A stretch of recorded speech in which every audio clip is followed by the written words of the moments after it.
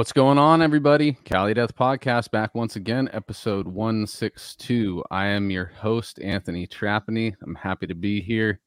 I'm here with a couple of resident homies. Joel, not Joel yet, actually. Joel's going to be here 10 minutes late. If you're just a listener, that we've been letting everybody know since the beginning that he's going to be late. Casey Howard, Joseph K with me tonight, and we got the bananas in the background, and we are joined by a return guest, homie Mac Smith. What's going on, Mac? What's up, dude? I'm fucking back. I'm back, yes, baby. You are. You made it, dude. You made it back. Guys. Thanks for coming on and hanging out with us again, dude. Yeah, thanks for having me, man. Fucking awesome. Happy almost Friday.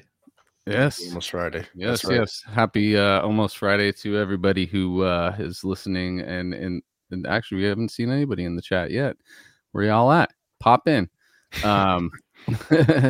But yeah, dude, let's kick off some plugs real quick. Let's do that. battleforgecoffee.com. You know, that's always at the top. It's our homies, Deeds of Flesh, making some coffee, making some really good coffee, by the way. And you can get other shit too, but go over there, buy a mug or a t-shirt, help the homies out. They kicked off this podcast with us. Episode 1 was with those guys. So of course we're going to rep them as much as we can. And for rehearsal, Cali Death Podcast.bigcartel.com is where you're going to get your t-shirts. I don't know why I think the Generator is the second one, but anyways, dude, you want to support the show, go buy a t-shirt from Cali Death Podcast.bigcartel.com. Got a couple of designs up in there. I enjoy the anniversary t-shirt when I wear it. I feel pretty awesome repping my own shit when I'm wearing that, though, because it's such a cool design. Triple Sace Designs, shout out. GeneratorRehearsalStudios.com if you want to go go sharpen your sword in the musical craft down in Southern California. You got to do it there. They got the facilities for it. Go talk to those guys down at GeneratorRehearsalStudios.com. And then the professor's coming in hot with some plugs, I think he said. Yeah. So the next show I'm scheduled to play is with Violently Vomit. It's Gulf Coast Death Fest. We've talked about it on the pod a couple times. And Stabbing was just added to the bill. Hell yeah. Displaying. So it's a pretty strong top of the lineup there. Mm-hmm. I think Desiccation from Southern California is now on the bill as well. So anyway, yeah, if you're in Houston area or Texas, come out and we'll hang out March 8th and 9th. I think we're playing the second day, the 9th. So come out. And the weekend after, New Jersey Death Fest, and we're up there with Waking the Cadaver, Condemned, Dripping, Malignancy, some good bands. So it's gonna be a fun. Stick back-to-back weekends in March for To Violently Vomit. And then real fast, I've been trying to get some pictures, which I will do as soon as I can find the fucking folder. But pictures of Last of Lucy merch uploaded to Bandcamp, inventory, all that. It's all live. Go buy the leftover merch from 6 months ago when we were on tour. And we used it for the latest shows. So, now we have nothing coming up for a while, and we want to move some of this shit in preparation for the Godform record coming out this year. And a song dropped on the Transcending Obscurity label sampler Bandcamp. I'll get a link in the chat for that, so you can check out the latest and newest Last of Lucy, the first one featuring me on drums. So that's all. Sick. That's sick, man. Really good band, by the way. Thank you. Yeah. Yes, sir. Lucy is definitely sick. Yeah, dude. Would be fun to do something with Apogean. I forgot the pronunciation. I just wanted to show that off that I can do that now. That's cool. But actually, yeah, that is a sick little effect that we haven't been using. We're gonna do that every time now. If I have the PNG file, I'm gonna throw it up once in a while. So. I back it. Mac, what do you got to plug, dude? Well, as you saw flicker on the screen, just joined this band called Apogean, Toronto, Ontario, Canada-based tech death band. For now, we're kind of slowly transitioning more into traditional death metal, but just joined them. We've released 2 singles for our upcoming album that's coming out in March, titled Cyber Restrictive. And we have a music video. We have like 4 or 5 music videos that we're putting out. Trip. One every month. Took a break for Christmas, New Year's. But yeah, we're back at it and just trying to make as much good music as possible. I mean, we're writing a 3rd album already. It's like halfway done. So wow. Or 2nd album, technically, 3rd release. And yeah, man, just trying to get back in the swing of things. Nice, dude. So how'd you get hooked up with those guys? So that's an interesting story. So the last time I was on here, I was dabbling in management, starting to get a start. And they were the 2nd client actually that I picked up. And for anyone that's familiar with that band, they had an EP called Into Madness that came out in 2022, I think it was. And it kind of went a little viral through the tech death groups. You know, it seemed to kind of pick up some local steam. And I always really liked them. And they just had some issues with not really holding on to a vocalist, but just finding the right fit. And it all just kind of fell into place. And I was like, I'll do it. And then, yeah, just met up with the guys, whether I was on tour and they met up with me or I flew up to Toronto, jammed a little bit. We filmed a few music videos and that was it. Nice, dude. So the managing thing, that was I'm pretty sure I'm remembering you plugging the management stuff or wanting to start the management thing the last time you were on. Yeah, that's right. So how's that going for you? It went pretty good, man. I'm kind of transitioning into, so as you knew before, I had a ton of bands and I was doing a lot of the management stuff. I think at some point I had like 3 or 4 clients. I didn't want to take too much on just because I'm one person and I want to give 100% effort. Right. My best, probably my biggest client that I did obtain was Organectomy. And we ended up going on tour with Devourment. So sick. I was there for that. It was awesome. You know, Devourment's my favorite band. So, you know, that was along with touring or managing with the band, you did tour managing as well. So you went along as tour manager for that? I wasn't the tour. I was like the tour manager for them. Okay. I wasn't the tour manager. That was Lynn. Right. Lynn Justice drummer. But yeah, no, it kind of worked out. And I got to work with some really sick bands and it ultimately opened the door to join this new band. And I really think at this point, it's where I'm going to stay. I'm just trying to focus on one thing.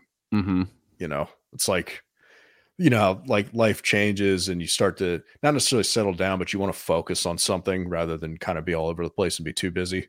So I figured that was it was the right choice at the right time. Yeah. I mean, if it leads you to a new project that you're excited about being a part of and contributing to, then of course it was a great choice. You know, it's exactly what led you to where you're at right now. So definitely applause for that, dude. I mean, anybody would love to have a situation like that. You take a chance with something different, like managing bands and then you experience that and you make your connections, you know, through that side of it. And then also, you know, you're an artist and musician first and foremost before that. So it lines up a new exciting thing to work on. Yeah. That's really the goal, right? It's it's not just, I mean, it's networking, but it's also really trying to get your bearings and have the tools to be able to do what you want and what you think you should be doing, but also having the wherewithal to put your effort into the right project versus maybe spreading yourself too thin or giving effort to people that maybe aren't matching your work ethic, you know, all these things to be considered. And I will say that I am excited about this because it's definitely like it's going to be my main focus. And it's nice to just be keyed into one thing and not have to overwork myself. So obviously, since they're in Canada, they're Canadian based. It's all virtual. But hey, what up, dude? Joel hey, Warner, what up? Popping in. I didn't want to derail. Keep going. It's all good. So do you just rehearse on your own basically? How often you guys have you gotten together physically? So yeah, a few times. I haven't yet to play a show with them live. unfortunately, but that's coming. Mhm. They had, and speaking of that, I mean, they have played a pretty good amount of shows. We played a sold out show with Brand of Sacrifice. In Toronto, we've played with First Fragment like three times now. Nice. And we've also played with Decrepit Birth and Psychroptic. So, Mhm. we have like really good local bookings under our belt, and now we're sort of looking to take that to the next level. Killer, dude. But as far as me meeting up with them, typically I'll just fly out there. I'm on the East Coast. I hop on a plane and I can get there in like 2 hours. Yeah. Pretty short. Or typically I just, normally rehearse at home, and then we get together and write, or we film things, that sort of thing. That's cool. Toronto dude. is sick. I was there for the first time this summer. It was a beautiful time of year to go. Yeah, So, Toronto's got I an get awesome it. metal scene, and hell yeah. it's pretty fun to paddle about, especially if there's a show going on. I just played Velvet Underground, like, I don't know, I guess it was like 6 months ago now. It was great. It's just really nice to get around, and people were really cool, and met some really cool industry people there too, and great bands. Like, it's pretty awesome. It's a great metal scene. Casey, Joel, what was the name of the place we played in Toronto? That was a cool little show. That's actually the longest Yeah, I can't live remember the footage name of us. of any like venue ever. So I know. I just remember a few of them. Toronto. I know Wasn't- Vancouver was the Lamplight. Well, there's a Wasn't video. La Petite? No, La Petite would be Montreal. I forget exactly where it was. It was like a little. It was actually a pretty nice venue. Was it I a Hard forget Luck where it Bar? was. Yeah, it was a Sneaky D's? smaller. Hard Luck Bar sounds familiar. It was Probably a was that. smaller place, and it had other things on top of it, if I remember, like other maybe businesses or residences. I don't know. You guys might have played Sneaky D's. That's like the trademark iconic place in downtown Toronto. When you mentioned how killer the Toronto scene was, I was just gonna back it by saying those kids were going nuts that night, dude. And we wasn't completely sold out, but it was enough. The El Macatambo. El Macatambo. You find it, Joel? El Macombo. El Toronto. Macombo. So July, day after my birthday. it was Remember it. that my birthday was. Oh, yeah, next your week. birthday Oh was yeah, in there it is. Rochester. Yeah, Toronto. Yeah, No, not I Rochester. see it now. Your birthday was in Saratoga Springs. Saratoga I think. Springs. Yeah.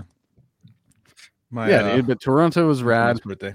It is. It's it's like a good scene for every subgenre of metal too. The black metal scene is decent there. The death metal scene is pretty solid. People turned out to that Devourment show. I think there was probably like 400 people Nice. at Velvet, which is pretty sick for that.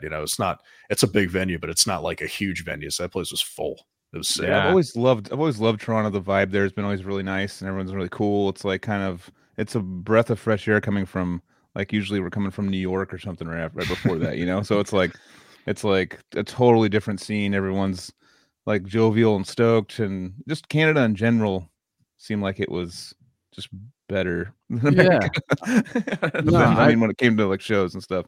The only show I can't remember is Ottawa. I remember Vancouver, I remember Montreal, and I remember Toronto. But for some reason, Ottawa just slipped my mind. Yeah, I haven't had the chance to play there, but Montreal and Toronto are they're the big markets there pretty much. I think Vancouver would be better if it wasn't so far away. It'd be like driving from New York to Montana.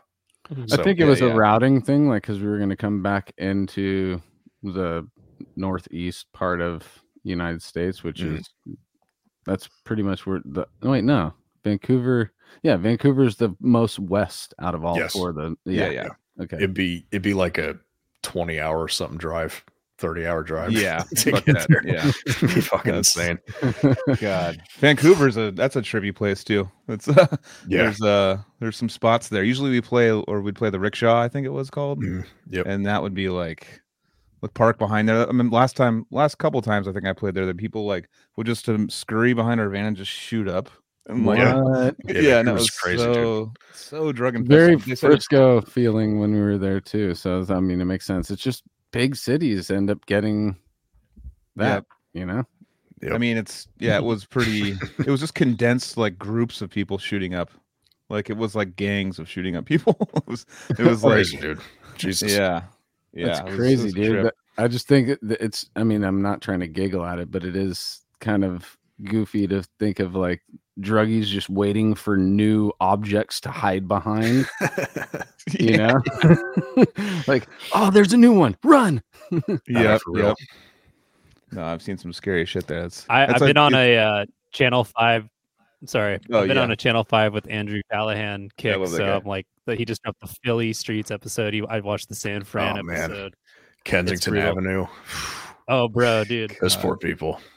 Oh my god, I was learning about Trank. I didn't know about it until now. It's like Yeah. hideous. I don't know what Trank is. Can you inform me, please? It's Inform the listeners. I don't know how far down this road we want to go, but it's literally okay. So it's ketamine is like a drug for veterinary, whatever, tranquilizing type thing. Yeah. It's not that. It is literally horse tranquilizer. You can get it from a veterinarian, and people are just injecting it, and it causes necrotizing fasciitis, which is just like dead cells, dead tissue. Oh, it's like People are like crocodile literally Rotting. like crocodile. People are literally like amputating their limbs out on the streets and stuff because their skin's dying and their tissue's dying. It's just so fucked up. Yeah, between that and fentanyl. Yeah. Dude. Crazy, man. It's so wild. I'm so glad, or I guess I should say privileged, that I didn't get into anything like that. I just smoke a little weed and drink some beer. It's crazy that white powders compressed into little fucking discs are now like running shit, dude. Yeah, and I mean, even it's like every drug too. Like if it's like you used to be able to get Coke in the 80s, and it was just Coke. And now it's like it's just fentanyl with baby powder cut with something else. You Yeah. don't even know what the hell you're buying. It's crazy. It's crazy the little amount of fentanyl that can kill. It's like they put it on like a penny, like the top of it, Yeah, and just dude. like a couple crumbles of it can kill you. It's like so And fucking strong. And it's also weird that ketamine was like rumored to be horse tranquilizer back in the day, and now the actual horse tranquilizer is in the mix, and it's rotting people. Yeah, have you guys seen those videos of cops when they like seize fentanyl and they just and they like come in pass contact out with it? It's crazy, dude. Yeah, dude. Like I never, because you hold a oxy pill or something like that. Like how long do I have to hold it for it to like get in my system? Well, there was just a lady one. There was a dude that just like opened a bag, and then all of a sudden he goes like, falls backwards. Yeah, I and starts, know. like, convulsing, and they had to like Narcan him like right off the bat, and just from like being fucking exposed to it, like it's in its presence, and like some powder came up maybe and got him. Dude, I talk about the software upgrade all the time, dude. They're that really is how they get to fentanyl, dude. They're software upgrading their drugs every time and getting the new, stronger shit to have a system to accept it. Because if they're out there shooting up that, and then some person who's never been exposed to that is literally like ODing just by touching a little bit of it, dude. That's wicked stuff. I mean, fentanyl at this point is Skynet. Like it's just gonna take over everything. You know what I mean? I know, right? Have you guys seen the videos where they talk about like the different like car fentanyl and all the ones like that's 1,000 times stronger than fentanyl? I hope not, man. Jesus, it's just like it just never ends. Like it's just like this thing is just like you get in like a mile radius of it, you just die. You look at it and just die. We're in a pharmaceutical weeds right now, but I want to ask somebody who works in big pharma, or ask somebody who knows, what is the justification for is it literally dependency on pain patients that have to continuously have their pain medication? It's not working. They got to keep going up and up and up until they get to fentanyl.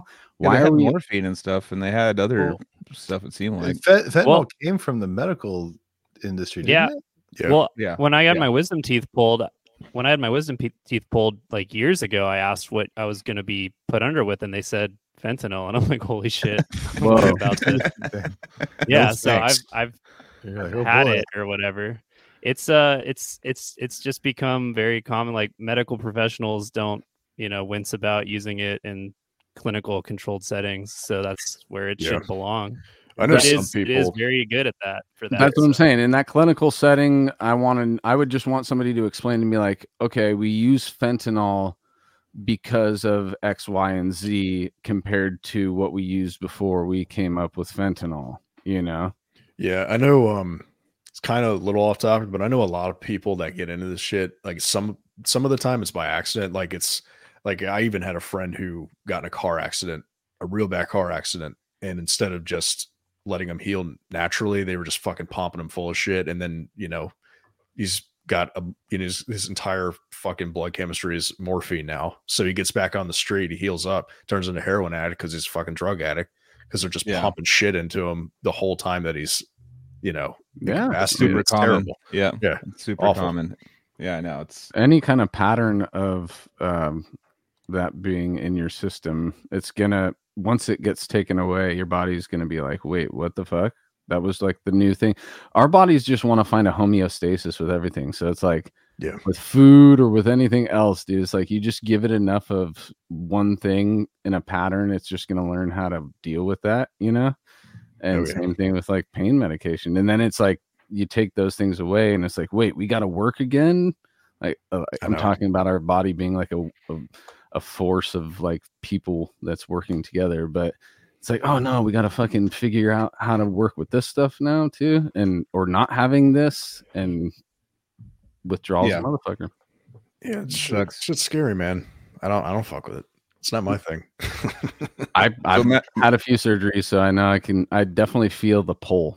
That's what I've always said is like having pain medication. I could see why it could ruin lives. Oh, for sure, man. So to bring things back to meth, we're talking music.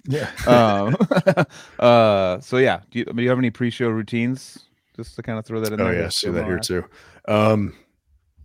Routines. I do some throat singing, which is a new technique that I've been sort of developing. Mongolian throat singing. Yeah, pretty much. It more on the Nordic, like that type of sort shit. of like the Nordic end of it. I mean, it's all the same technique, I guess, relatively speaking. But yeah, like if you're a fan like a High Lung or any like of the Nordic folk style of music, that's kind of what I like to do. So primitively to that, when I was playing more shows, I would do some of that. It would activate my fry range. Then I would just do some like mid to low growls to get my false chords warmed up. And then just making sure I ate a decent meal, no sugar, maybe some organic honey if I wanted to kind of coat my throat a little bit and heal up the vocal cords from the night before. And then just trying to make sure to not talk very much before the show. At least no whispering and no shouting. Anything in between, it's not too bad. But if you're and either extreme, it can really mess you up for the whole night. Is it's definitely not I mean, I'm a social person, so when I'm at a show and I'm in the crowd before I'm gonna be on stage or whatever, I'm talking, and you got to talk over people, you got to talk over music sometimes, so you are straining in those conversations, and you end up feeling like, dude, I'm actually cutting into or I'm depleting the battery that I'm going to be supposed to be using on stage right now. You could kind of feel it, Wait, hold on though. How does whispering? I'm just curious how that is bad. I'm not really sure why it's bad, but I do know it's bad. If you try to whisper for a whole day and see if you can do it, you're not going to be able to do it. Really? Yeah. Interesting. Yeah, it does feel like kind of like a stress because you're like, it's kind Weird, of like it does kind of make your throat kind of close up. I actually do feel myself like pushing to whisper. Yeah. It takes a lot more breath to whisper than it does to talk. Yeah, dude, that is because you're actually you're muting your vocal cords. You're literally crunching them up. You're like you're playing a guitar. You're muting your vocal cords when you whisper. Really? Are you sure about that? I mean, I don't know the science behind that specifically, but I know that if I whisper, it really hurts. I think I don't do that. It does come from the diaphragm when I'm doing it, and I'm pushing harder right now.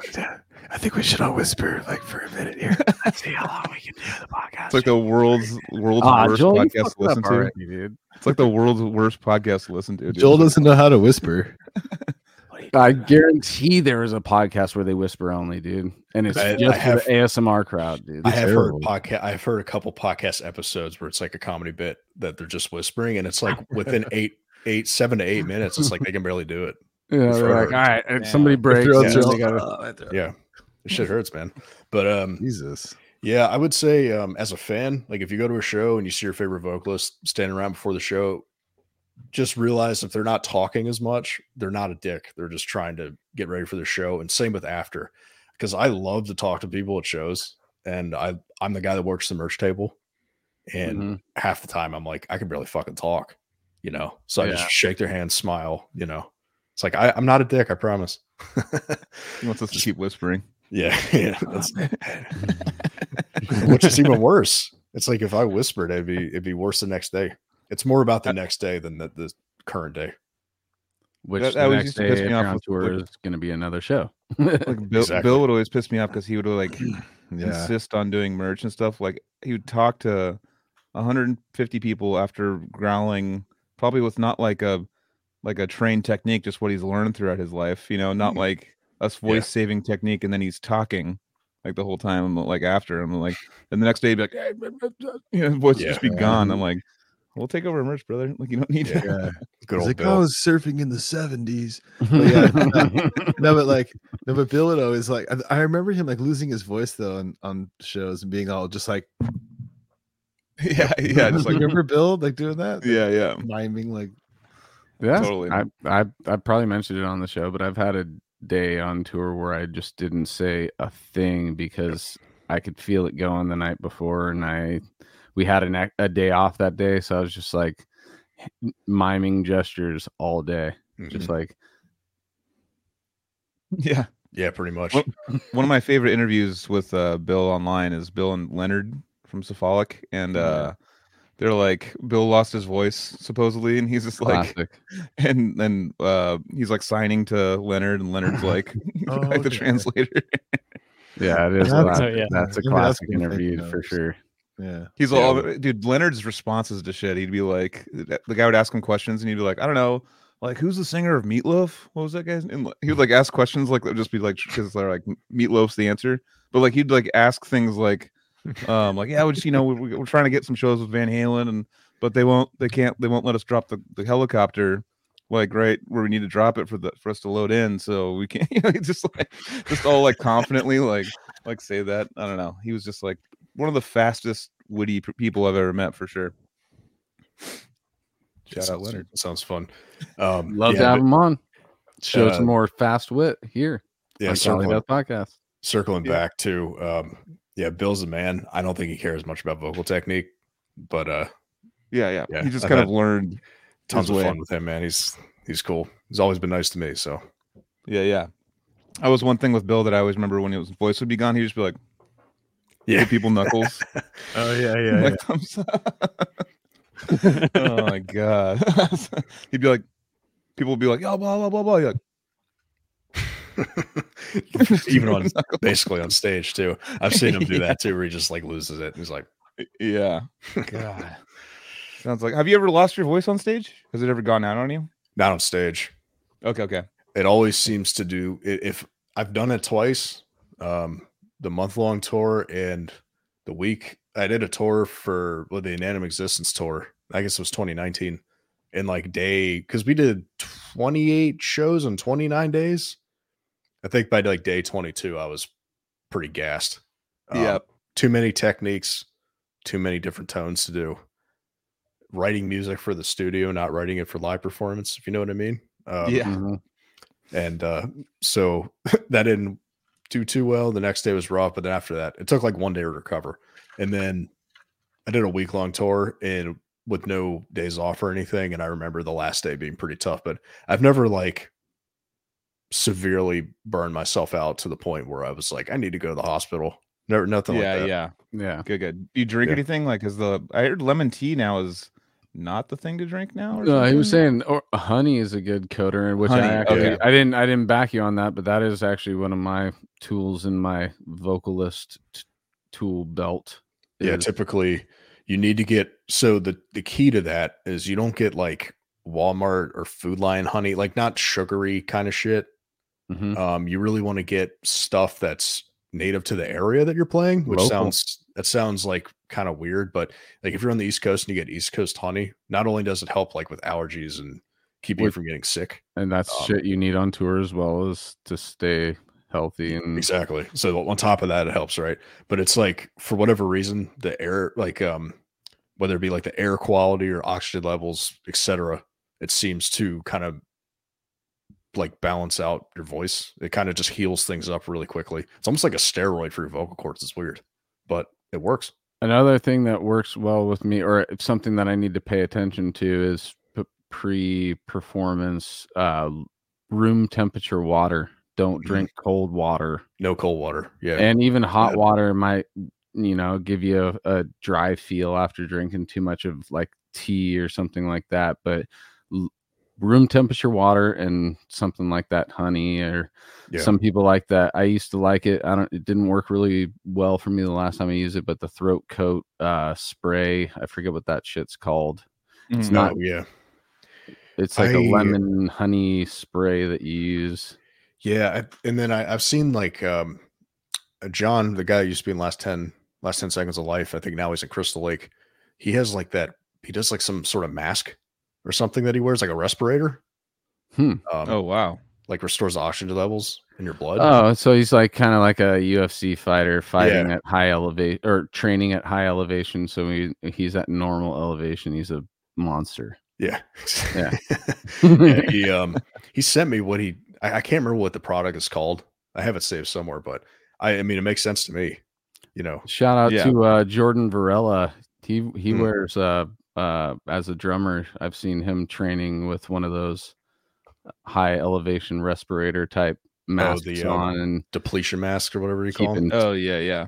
Keeping his 220 BPM the whole time, never stopping his feet. Yeah, it's ballsy. Shout out Jordan for yeah, dude, that's sick.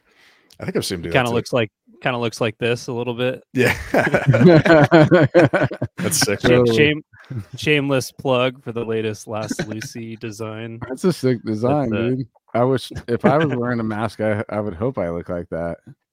Here, check this out. So I'm going to run through the designs we got. This one's called 4th of July. Because of the colors, dude. We got a lot of those, all sizes except large. We got a couple of these guys left. This is Guns N' Roses again because of the colors. This one is called either Lucy Fairy or Alien. I don't know. We never settled on a name for it. This is called Pantera because of the colors. I can see it. And this is a hoodie design, and they're all available on the Lucy Bandcamp. All right, I'm done. Sorry. It's all good. I just put a lot of energy into getting this mask uploaded. Face mask. Here we go. 5 t-shirts. Yeah, he has keywords. If anyone says anything, he's like, "Oh, dude, I have a piece of art that kind of looks like that." That's awesome. No, those were all sick, dude. I would rock every single one of those. I'll awesome, bring you up one when I come to San Fran. Hopefully, see you there. It's giving me Dead Space vibes. That's those merch designs. That's what it reminded me of. Kind of looked like there's already a theme maybe that might have something to do with the new Lucy album, because that creature kind of seems prominent. Or that guy, and then the next one, they're part of the same family, dude. That guy is for sure. This one too, almost like H.P. Lovecraft, fucking coming out of the ocean type deal. It's sick. Cthulhu. I always wanted to be like what I call like a monster death metal band, so just a band with monsters on the album cover. It's so funny. That's dope, if you're in like that style of slam and you go to like recommended artists, and it'll be like 6 bands all with like the exact same, like a city being leveled by a monster. It's like it's like a genre. So I'm like, hell yeah. We're not like slam, but there's a little bit of the aesthetic. Monstrous.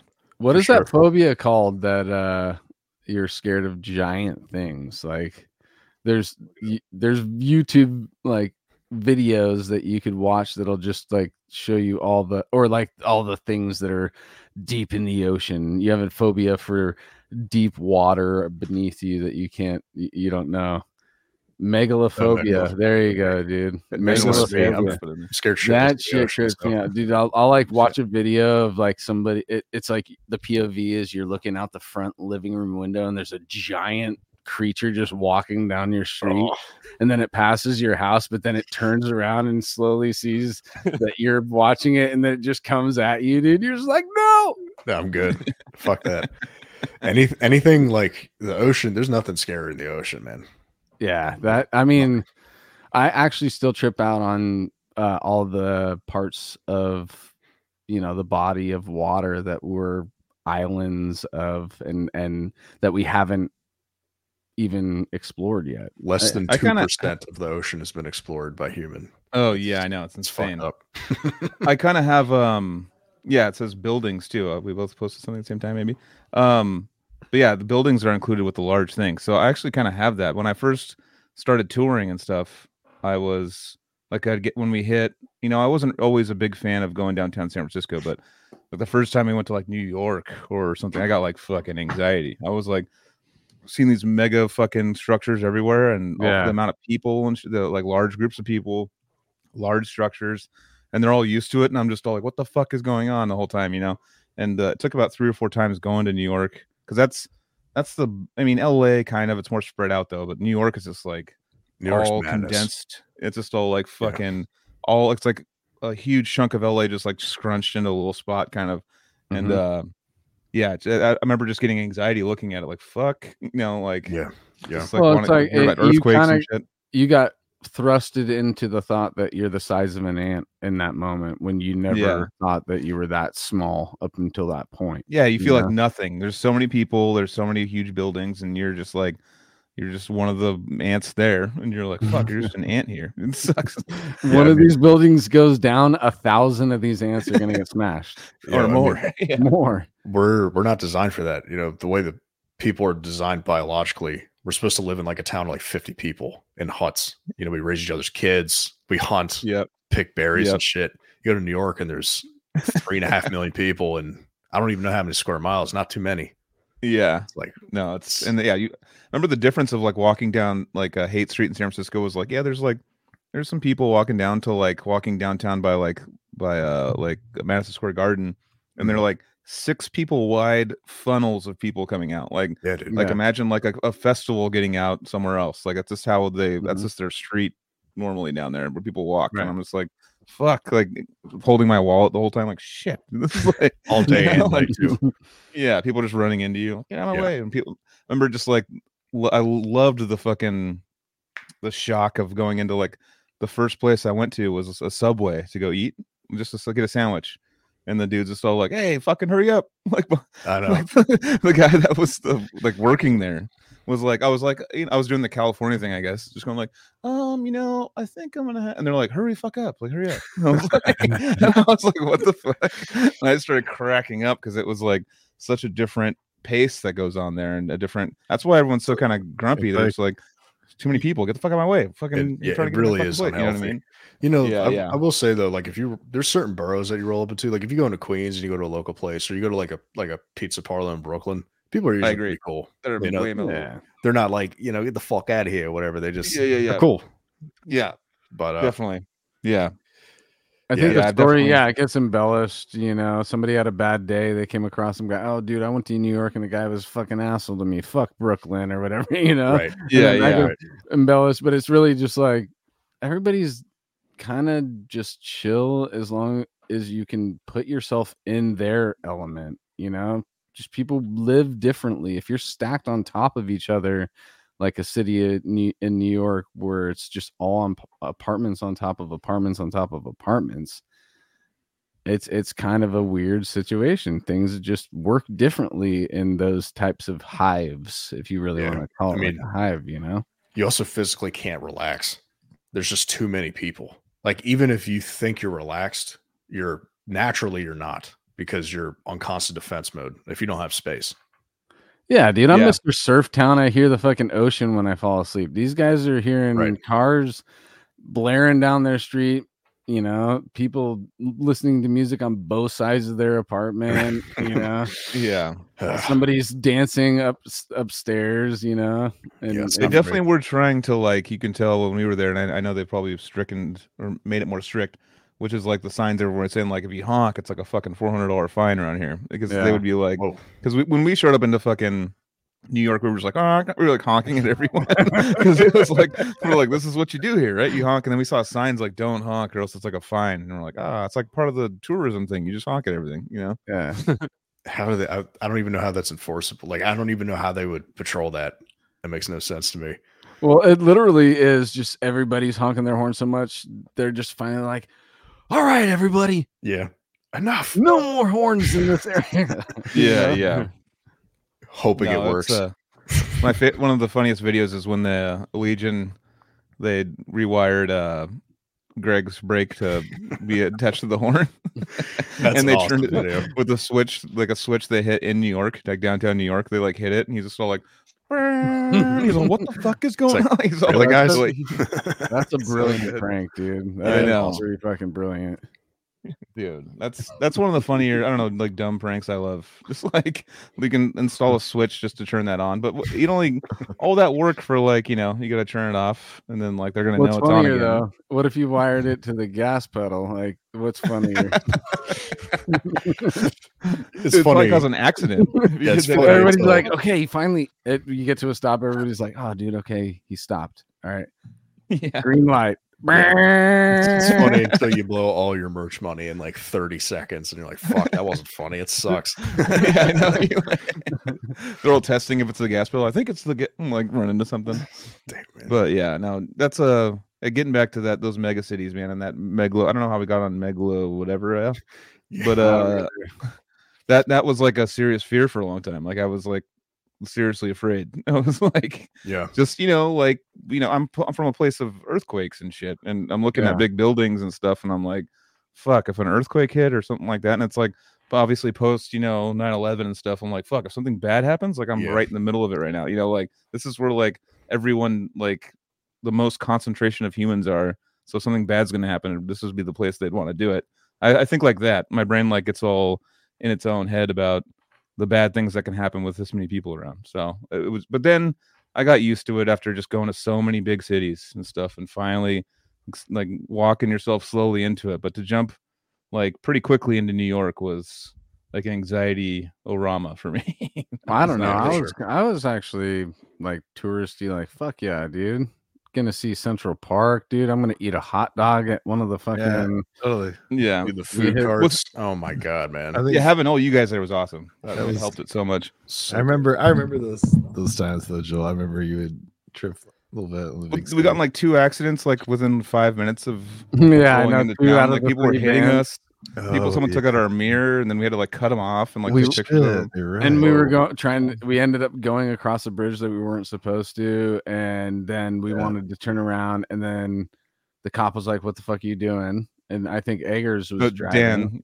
Dan said And- I hadn't slept. I haven't slept in whatever, and he's like, "You're not supposed to tell me that."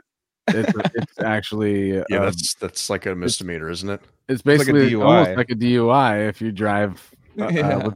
without lack of sleep or some shit like that in New York. Mm. Like inebriated driving. So he But, he actually gave us a break. We were like, dude, we're sorry, we're fucking bros from Cali, bro. He Sorry." didn't give us a break, by the way. We got a $200 ticket in the mail. Oh fuck. So this is why I do this podcast, guys. I gotta have a few guys with me to vet my stories, make sure I'm accurate. No embellishing here. Yeah. Well, Defeated fuck that Sanity guy. is Defeated Sanity is recording in New York City, and Vaughn did a video like going around New York City with, I think Paul McBride is their like videographer, and it just looked so fun. I commented like, I want the Vaughn Staffy New York City tour. Like it sounds so fun to go around with like a proper East Coast guy, and Oh yeah. Yeah, dude, it's super cool to see the videos that they've been posting with Vaughn. Well, yeah, Vaughn tracking. I didn't see any Lille tracking. Is there anything floating Yeah, that around was- with that too? that was the first thing they did. I must They have missed shared that, one. yeah.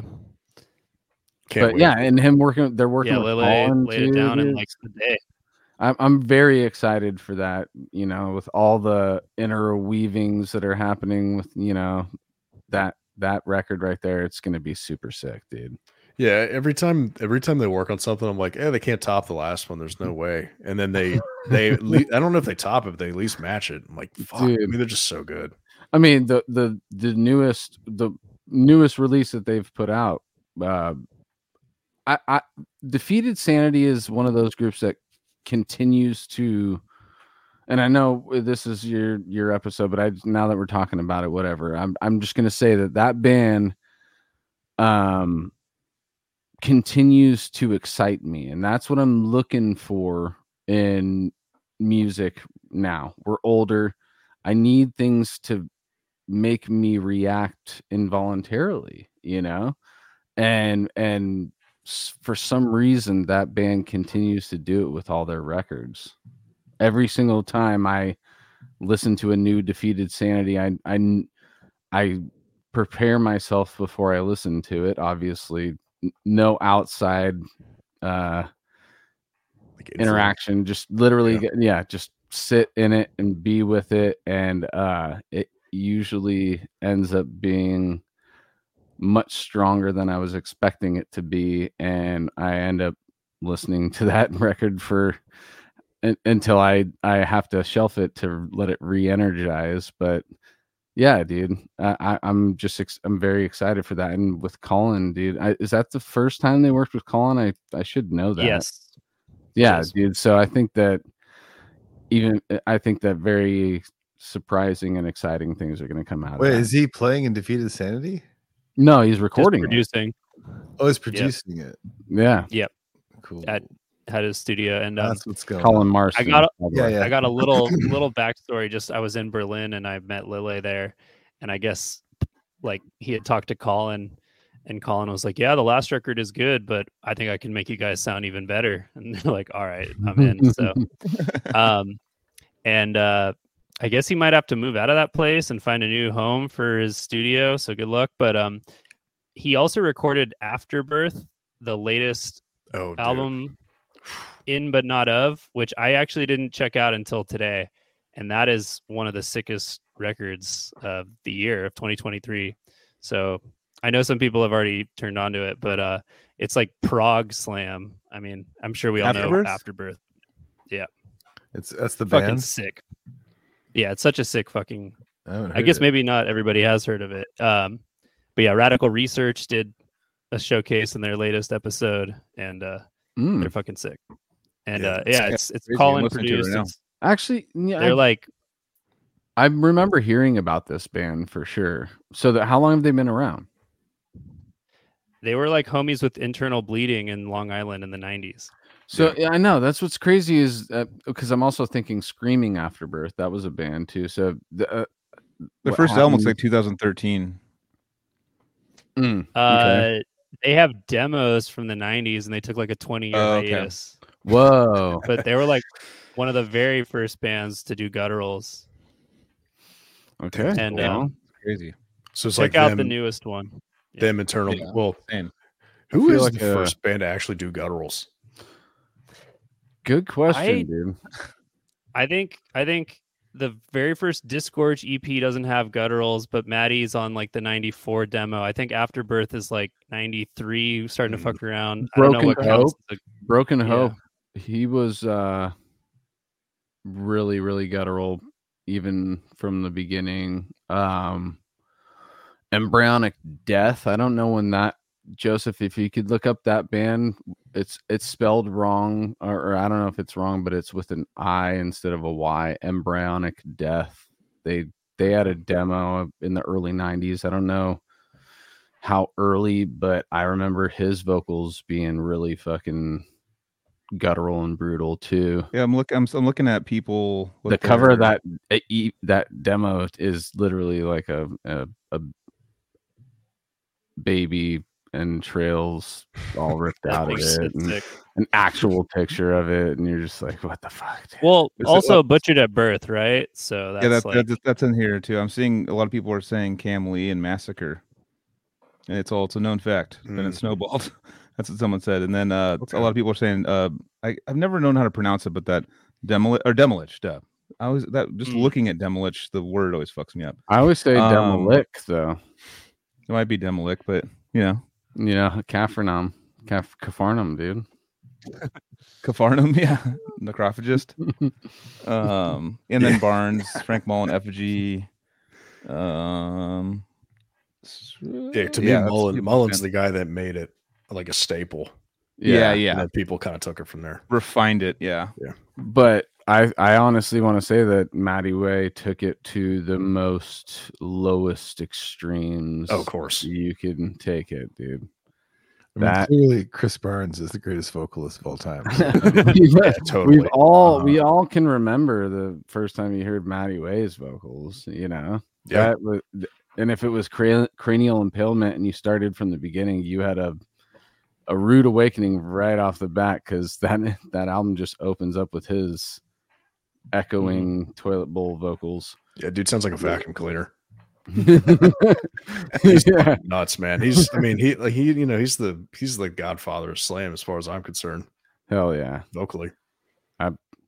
I can't vote against that, no doubt, dude. I think that, dude, you know what I was listening to last night? It was so great. Is the early Monstrosity stuff with the corpse grinder on it, and just like so good. What's that first one called? Imperial Doom. Millennium was the second one. Yeah.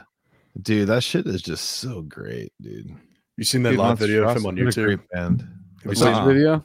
Have you seen the video with Monstrosity with Corpse Grinder? It's like I don't know if it's a couple songs or if it's one song or a full set.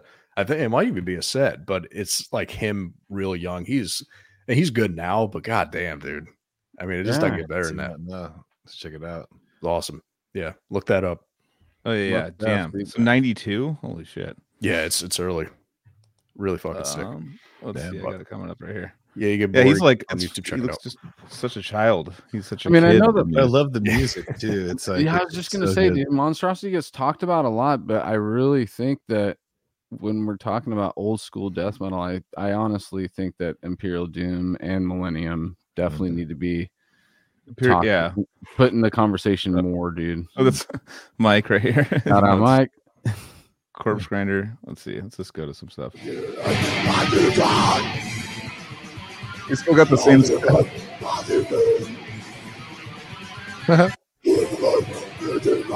This is even dude. He's the same fucking guy. He's adorable. This is even earlier than what I was referring to before. This is 92. Yeah, I think dude, maybe I saw him in 94 or something. I can't remember. Isn't that riff? That was like we're just seeing lean. All Cali death metal bands already did that or tried to do that riff, and they already did it back then.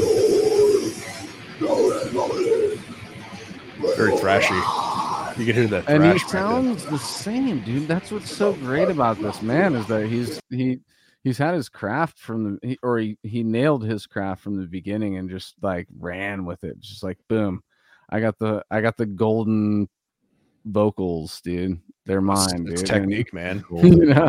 He did it correctly forever, and he just never unlearned how to do it. Like, and you say like he sounds the same. He does sound the same, but he sounds better of the same tone. Like you could clearly tell from there to like I don't know, Wretched Spawn era Cannibal how much he improved.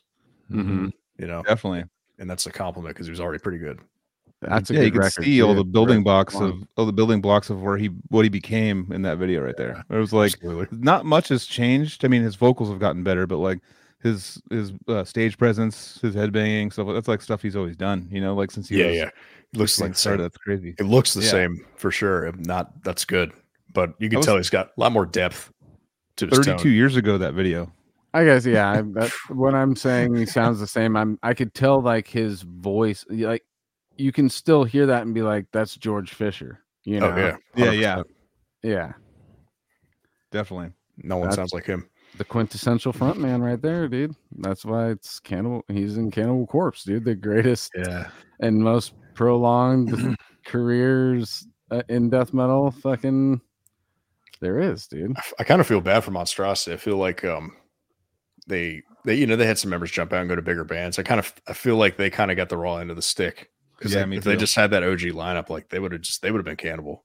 In Dark Purity was one of my favorite. Like In Dark Purity got me into because it was catchy, it was heavy, had all the sick. It's like one of the catchiest death metal albums that's ever been written for me. Like I listen to that album, just fucking, I will go nuts listening to that album. And they even threw it on last year, the first time in 5 or 10 years. Holds up like a motherfucker. Riffs for days. Yeah.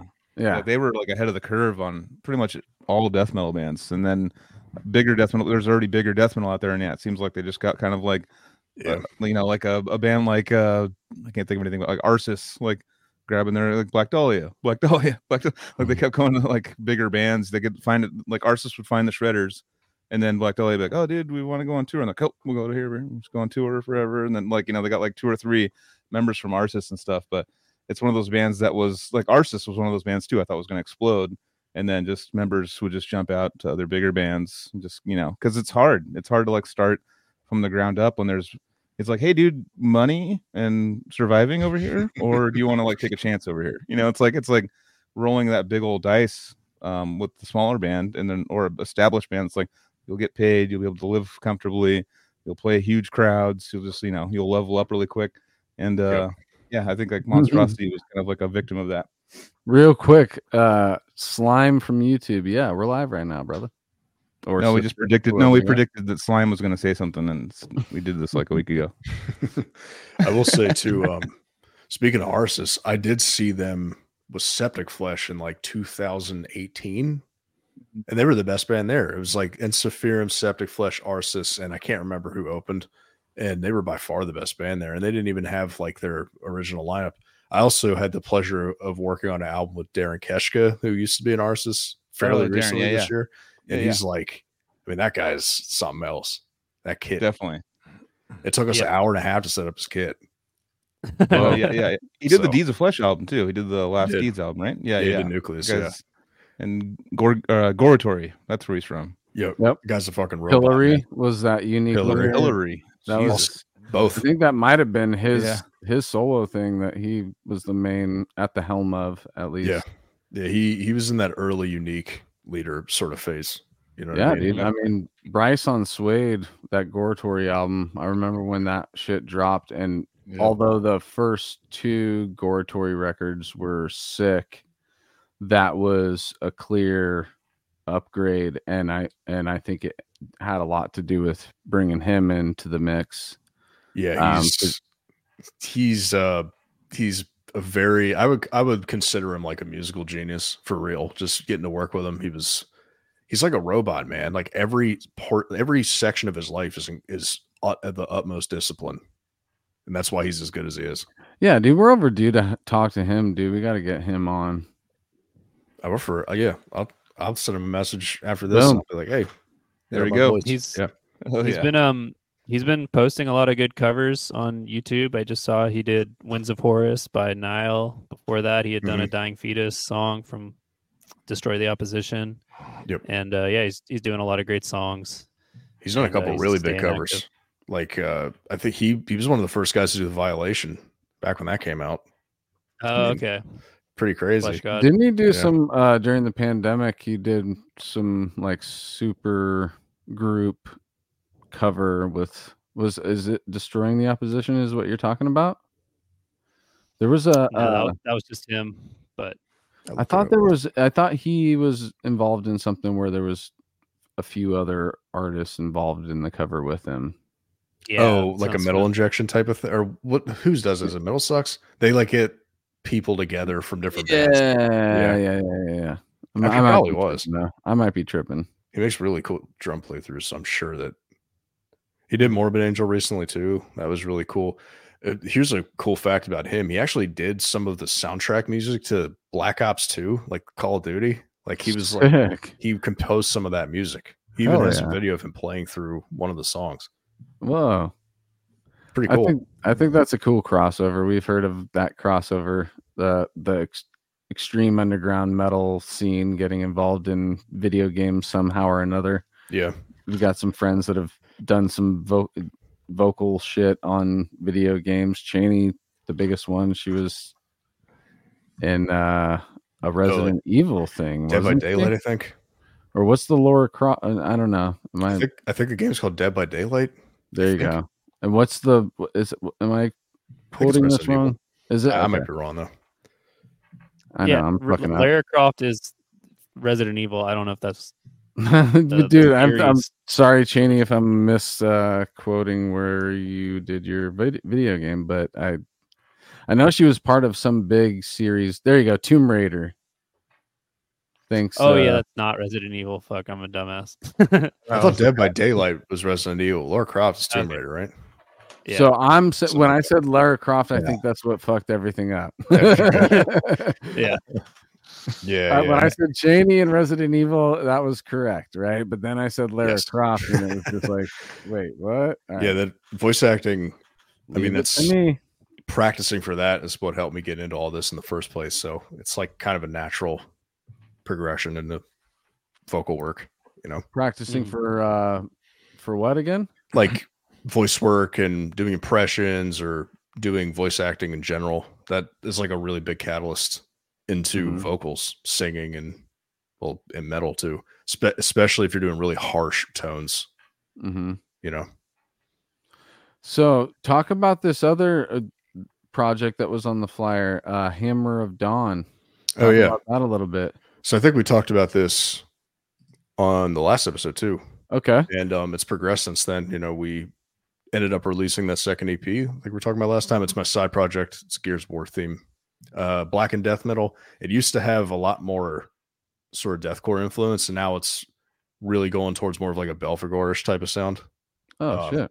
Yeah. But we're black metal fans in our camp over here, so we do a lot of we try to mix in the harmonies and a lot of weird vocals and try to make it a little weirder and not just kind of your typical black and death metal. So we ended up releasing Oozle, which is the second EP. We have 2 singles done. We're going to be releasing, and then we're working on a full length.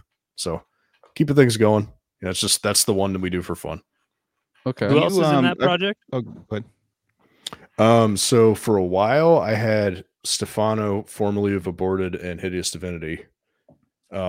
He's kind of moved on from touring, and he's like really busy with school. I think he's like going to be a doctor or something. He's a smart guy. So he's, I think, not moving on. I don't know if he's moving on necessarily, but I think he's kind of cutting down his music engagements.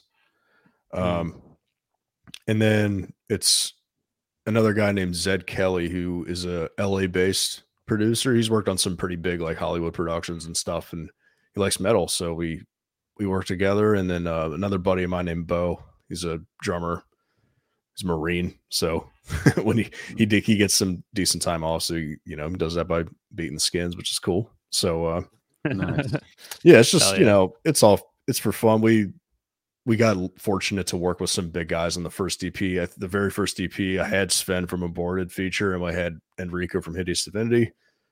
And then the second EP, we actually did a song that had Dallas, X-Nile, and Ollie from Archspire on the same track, and that was really cool. Like we've done some kind of weird stuff. Yeah, it's been pretty cool.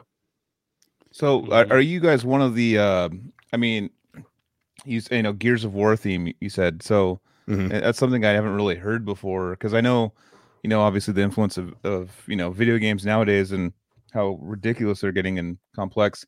Is there any other like metal band that has like a theme that's based kind of from because I think we talked about this last time you were on. It's you said it's a Gears of War themed death metal, black metal, black and death metal band. Have you ever ran into that before? Is that just something you came up with? Because it's not, you don't hear that often. So when we formed that band, there wasn't too many, but there were some. Like I know Shadow of Intent, they started out. I mean, that's a reference to Halo 2. Oh, that's right. So their whole first 2 albums were just Halo stuff, and then they don't. I think since Melancholy, they kind of got away from all that. And they just write about whatever. But there's pretty many. But I think a lot of it has to do with albums, like Abominable Putridity. The album with Maddie on it. Anomalies. That's Dead Space theme. That's all the samples. All the samples are from Dead Space 2, and like all of the other sort of themes in the lyrics and stuff. It's from the first 3 Dead Space games, or I say the first 3, all of them, but primarily the first 2 Dead Space games. So I think that more often. Theory, Harry Potter based. Yeah, and Warhammer, I think too. Yeah, that's what I didn't. I mean, I haven't read any of the books or watched many of the movies, but I think one of my friends went up to Malcolm and was like, "Is that from Harry Potter?" And he's like, "Yeah." Like, he's kind of like, it was like a sick name, which it is a sick name, but yeah, it came from it's Harry Potter themes. Yeah, it's funny. I think we were talking about like video game theme stuff. I don't think a lot of bands like fully embrace. I mean, there's like some weird themes. I mean, I know I can't even remember what this band is called, but there's some band, the tech death band, that's like they're like a Yu-Gi-Oh themed, which is funny. I mean, it's like really, wild. It's a card game, right? Yeah, I'm like a big Yu-Gi-Oh guy. I never thought I would see a fucking band. So what was Yu-Gi-Oh. That? What would you compare Yu-Gi-Oh to? What is it, like a Pokemon thing? Yeah, it's a darker version of Pokemon. Okay, yeah, pretty much. That's pretty much what it is. Metal Pokemon? Fuck yeah. I mean, pretty much. Yeah, it's pretty dark. Like, I remember being a kid, in early 2000s, and parents not letting kids play or watch Yu-Gi-Oh because it was like black magic type shit. Yeah. But intriguing me, dude. Yeah, I mean, it's interesting, but there's a lot of weird. I'm gonna go buy it for all my kids now, dude. I want all of them to get into black magic, dude. It's because the art, doing seances, doing fucking Ouija board shit, dude. It's because like the early Yu-Gi-Oh shit, all the art was like dark, like like magicians and dragons and ancient Egyptian like theology and stuff. So that tends to be darker than something like Pokemon. There is it's one of those things with fucking. I had a friend or a coworker I was working with, and he's like, as I get older, I'm more like intrigued by it. But he's way into like Dungeons and Dragons and stuff. And as a kid, you kind of like you were like, oh, that's nerdy. Because it just sounds like the most nerdy thing ever. Even it sounds fucking badass if that didn't have that tied to it. But he was explaining me the game. I was like, how does it fucking work? Because we had some downtime at work, and it was like kind of gnarly. I was like, yeah, it's cool. I was like, man. Actually sounds pretty sick. I don't know. Well, like, Dungeons why have I? Dragons sounds cool to me because if I was explained correctly, you like build your own character, and like that's the character you play so when you get your group of players together and you guys have your dungeon, you're always going to be this one. So it's basically role-playing video games before role-playing video games, Yeah, it's sandbox board game. Fucking awesome. That's so very what's the world that oh man, I mean, there's so many different online games that everybody's playing, but World of Warcraft, dude, where like people get so crazy where there's funerals that happen in those games for characters of people who have actually died in real life, Yeah, dude. And then there's troll motherfuckers that literally come in and just start gacking fools with fucking whatever they got during those people are going and like they're murdering people at the funerals. Yeah, dude. So like people are like literally sending off their homie that they've been playing for like 10 years with, dude. This is my World of Warcraft fucking ride or die homie, dude, and we're sending them off, and then everybody's getting jacked at the funeral, dude. You're like, that's just life, dude. That's just how. As soon as you put people behind a screen, dude, they're gonna take advantage of anything they possibly can, dude. Even if it's a funeral. Man. There's nothing bigger than World of Warcraft in the mid 2000s.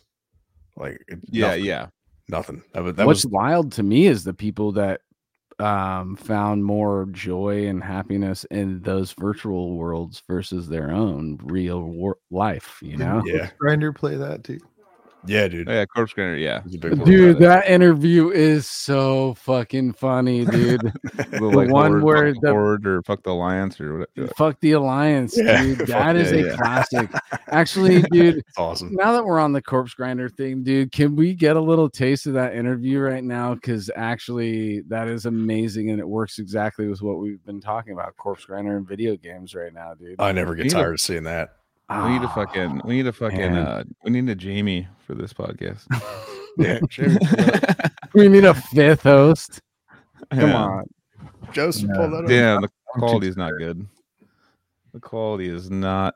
Well, we just need mostly the audio. The video's old as fuck. I mean, Yeah, it is. I mean, it looks like it's from the fucking 80s, but we'll just roll with it. High def, dude. It's in high def right now, so we're good. And I don't play no fucking Homo Alliance either. I don't play no fucking night elves or gnomes, fucking orcs and undead.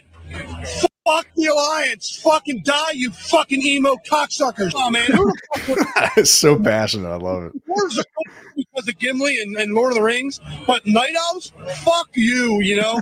When I'm fucking out doing shit and some dickhead fucking night elf druid fucks with me, fucking you die now, motherfucker. Fuck you, you out, and you fucking bubble cocksucker. Bubble her. Fuck you. When Burning Crusade came out and the Horde got paladins, I wanted to shoot myself. Fucking paladins on the Horde. Fucking elves in the Horde. Fuck you. Fucking night elf bullshit. You know what kills me the most is all these fucking hunter elves you see, and they're all like Legolas, but it's all spelled wrong. Fuck off. Go fucking cry in a river and tell me how you're gonna slit your wrist, you night elf faggot. Fuck Jeez. Whoops. I love the passion for just like a hobby. The Cali Death podcast does not agree with the views of Mr. George Corpse Grinder Fisher. Well, you know, in that moment. You know, he got in trouble for that like last year, and everyone was like, leave him alone, and nothing ever happened because people like him too much. Yeah. I mean, he was so passionate about that, though. People used to say that very normally a long time ago. Yeah. So now it's like there's going to be words like that in the future that, I mean, maybe not quite as brutal, but there'll be words that we all said that were like, oh shit. Of course. To say that, you know, like in the future, we can't foresee the future, but yeah, that was a very brutal ending to that video. We're all laughing. Well, we opened. He opened with homo. He opened with homo, dude. I was like, oh shit. I can, I was the one who's like, pull it up, and I'm like, fuck, dude. I mean, that video is like from 2005 or 2006. Yeah. Pretty normal then. It's crazy, like going into my, your Facebook memories and stuff, and seeing people that are the most outspoken about like don't say the, and they're just like fucking dropping all the shit in my comments, like in the early 2000s and stuff. I'm like, all right, well, times have changed, huh? Because you were saying all that shit. Meanwhile, you just get on Call of Duty and just hear people talking. That Xbox Live is around egregious all day. Dude. Yeah. Well, now it's like they have AI now that will bust you now if you like start dropping bombs. They have like on Call of Duty nowadays, they like their new updates is still like, we're listening and we have AI listening, so if you say anything brutal, like you gone. So dude, yeah. God, I mean, man, this is weird. This is getting really weird right now, guys. Yeah. The AI thing is starting to get a little too close to me, dude. Well, that's what the new Apogean album's about, so go listen to it. It's about how blue light and AI is killing all of us. That's blue light. Explain that. What's blue light? So, well, it's just how it sounds, but it's a certain spectrum of light within LEDs that I say within LEDs, really any light, but specifically LED lights, basically mostly from computer screens and phones. We're staring at it right now. Which we're staring at right now. That actually does like for lack of a better word, kills your brain cells. Sick. And it actually kind of like dopes you out. I don't know if you've ever noticed, but if you ever just scroll for a while, or if you're just looking at your phone for more than like 30 or 40 minutes, you feel dopey. And that's why I fuck up all my language on this show, dude. It's from staring at the screen. It's not the alcohol, right? Yeah, for sure, man. blue light drunk. But it's like there's a lot of medical studies about how it actually does like damage a lot of different portions of your brain and eyes. So that's why you see when you like newer computers, consoles, etc. There's a lot of like night modes where yellows orange tint. That's why. Orange yellows them. Yeah. I always try to have that on. My phone has like a timer where that goes on. That's good. Like every 8 or like 8, 9 o'clock, where it automatically everything turns yellow. Even on my screen that I'm looking at right now, everything will go yellow at a certain time. Wait, where do I do that on my phone? You got an iPhone, right? Everybody go to your phones right now. There's definitely a setting for it. You can set cycles for it. What is it called again? I think mode? a lot of them it's Night- either or night night mode or mode? night light or something like that. Okay. Yeah, it's good for you because you can tell if that's why I always say reading is good at night, because if you can just put any screen away for like 30 or 40 minutes, you're going to get 2 more hours of sleep and it's going to be uninterrupted versus you fall asleep with a TV on. You're going to wake up every hour. Yeah. I grew up doing that. I grew up falling asleep to shows and stuff like that my whole life. And so I was always kind of used to that. And now it's podcasts and stuff, mainly because I have ringing in my early bed. So I have to like put something on or else I'm focused on the ringing. But yeah, blue light, I know that they were the reason why I put it on is when I originally read about it was they were saying that it keeps you up. So like if you're trying to look at your phone and go to bed, like in bed looking, scrolling or whatever you're doing, that if it's doesn't have that yellow kind of tinge where it's, because what you can tell with your eyes when that yellow tinge goes on, your eyes feel like you have sunglasses on. It's like, oh, it's like it's in the sun, it's just kind of like mellows your whole, like your eyes just feel less strained, like immediately, you don't get to see all the colors exactly the way they're supposed to be, but you don't need to, it's like, I definitely can see that. So is it literally just the color? I think it's with people. Is it Night Shift? This whole thing? That's a merch, I think, company. That's the same joke. I was going to say, No, I'm on my phone. I'm on my phone. It's not. I mean, I guess technically it's. I don't know if it's technically the color. That's the color is what you see, but it is that spectrum of light. Whatever it says, does, the wavelength. It says night shift automatically shifts. Yeah, the wavelength. Yeah, colors of your display to the warmer end of the color spectrum after dark. This may help you get a better night's sleep. Yeah, definitely. I mean, blue light glasses. It's bad for. Oh yeah, blue light glasses work too. I mean, you think it's bad for adults to see how kids act. I mean, that's why you put iPads to a kid. It's like crack. I mean, it's fucking crazy. Well, I don't really like to put an iPad in front of my kids. Yeah, you should never do that, parents. But that's why they watch TV and shit, and I'm still like, well, I grew up on TV, so, and I was much closer to the TV than they were because my TV was on the ground in the living room where I'm like sitting holding up my cheeks like this in front of it, Yeah. But now, flat screen TVs are on the wall up a little bit higher, It was so much more bright too. So much more bright than like the old tube. The CRV tubes, they're like, but this is me just being a parent trying to make excuses. I still let my kids watch TV, but the iPad thing and all that kind of stuff trips me out. They can't take a TV with them everywhere.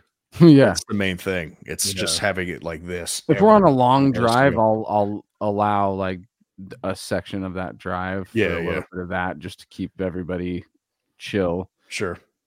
That's specific situations. An everyday thing where your kids interacting with those types of screens way too much on a daily basis. I think we're basically the guinea pig.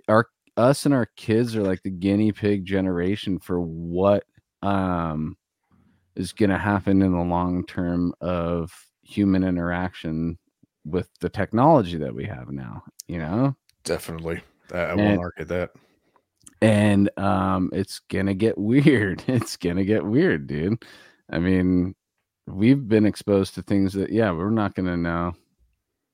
Oh yeah, I mean, like shout out to Sick Drummer in the chat. He brought up the radiation thing. I thought about this constantly, dude. Like my iPhone is in my right pocket. It is 6 inches away from my nuts. Yeah, I've made 3 kids, so I might not be the best example of what having a phone in your pocket and have all those frequencies being transmitted to it, but maybe I've made kids, but I might get some, maybe prostate cancer or be a lot more skin cancer or weird kind of cancers of all these things transmitting. All kinds of guys are gonna get they're gonna get thigh cancer. Like it's like having it in their pocket this whole time. It's like, dude, I got like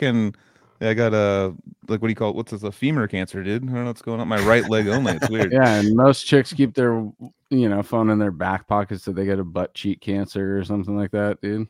Yeah. Or in the bra too. Like totally. Dude. More breast cancer diagnoses than ever before. I wonder why. That's a lame ass cancer, dude. I got butt cheek cancer, dude. It'd probably be rectal cancer. Let's be real. I know, but just to say, like, no, dude, it's not rectal. It's just butt cheek cancer. I know. Easy to fix, probably. Yeah, it's so skin cancer in my butt. That's what I was gonna say. There's definitely gonna be way more melanoma over the course of our generation for sure. I'm definitely looking into blue light glasses though. You're talking. I'm like scrolling right now, looking at them. I mean, they all look like terrible designs, but I mean, as far as Amazon's concerned, there's 1 million on here. So I just want to see what they would do, because I do, stare at a screen all day for work. So it's like same. And I do feel that. Yeah, I do feel that, like what you're talking about. I feel that kind of like a trance that you get brought under or something like that. After a while, stylish, or are they like the type you put over your existing glasses like old people wear? I wouldn't really call them stylish, but I mean, there's 1 million different styles though, and I have a big old fat head, so like, I mean, I guess you're not wearing blue light glasses in public. You're just wearing them when you're at home in your PJs or whatever. So this is what we got for blue light glasses. They're not, regular glasses. I was expecting like a dark fucking lens, like goggles.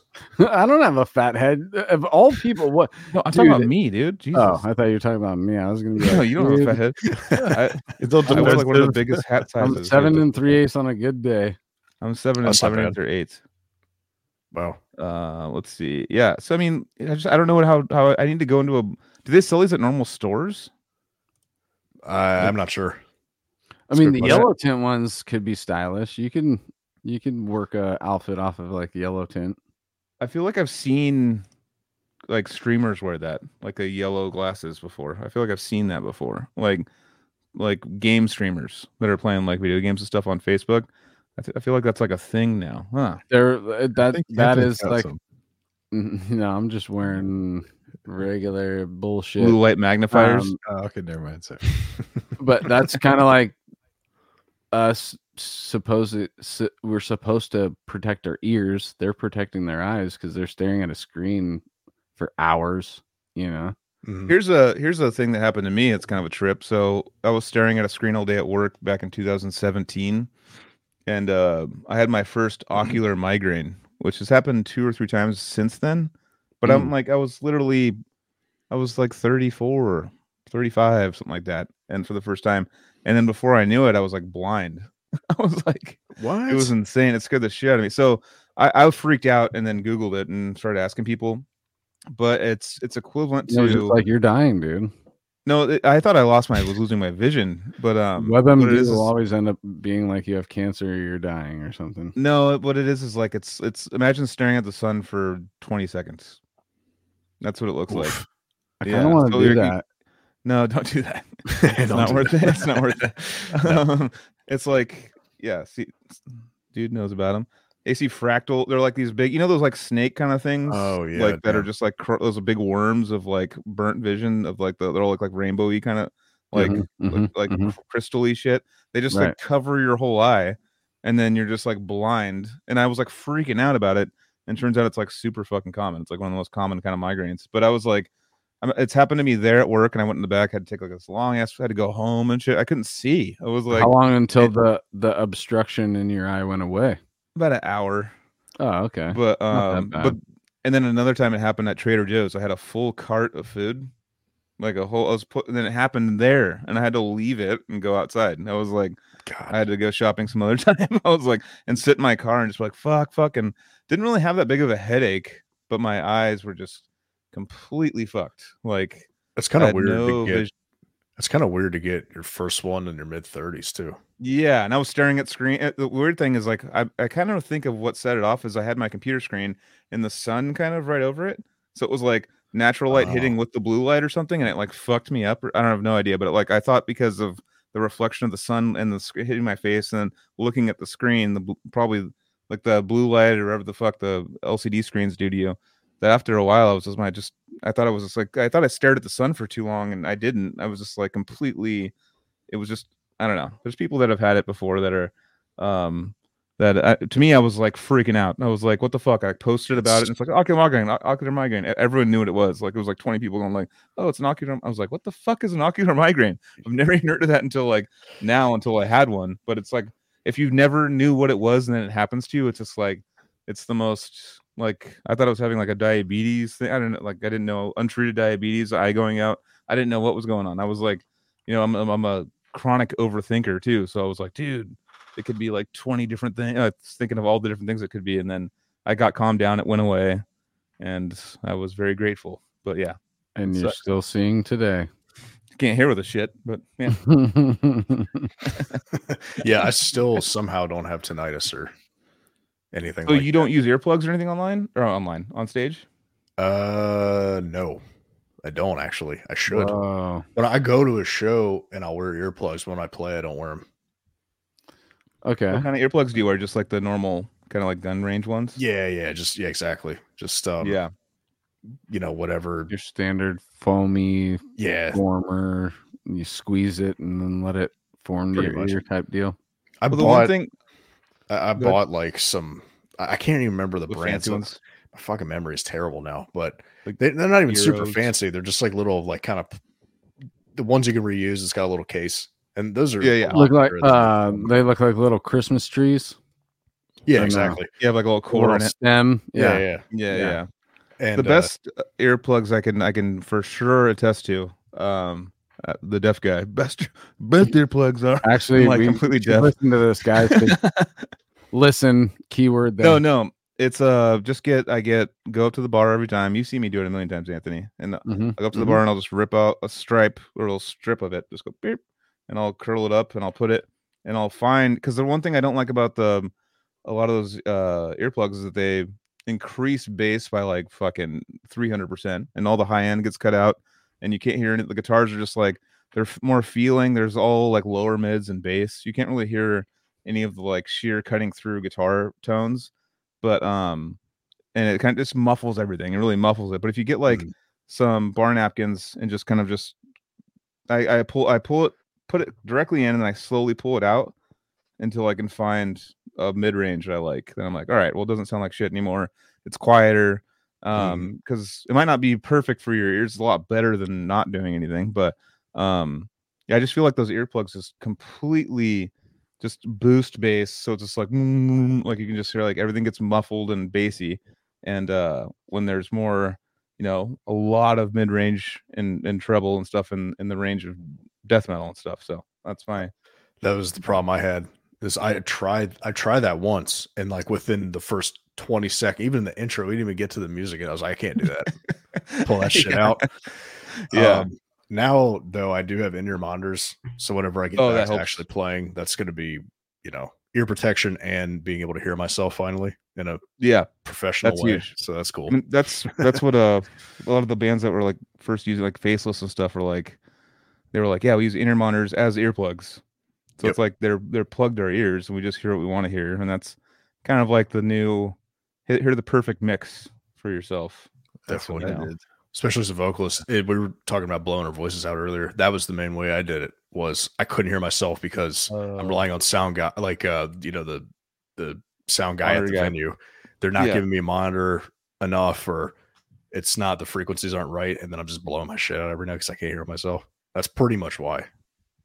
And you're like really loud to the crowd, but you're not loud to yourself. So you're just like, like going as hard as you can. And I'm like, oh, I sound like shit. And meanwhile, I go and watch a live video back. I'm like, dude, I'm way too loud. Like they just boosted. I mean, they boost the shit, Yeah.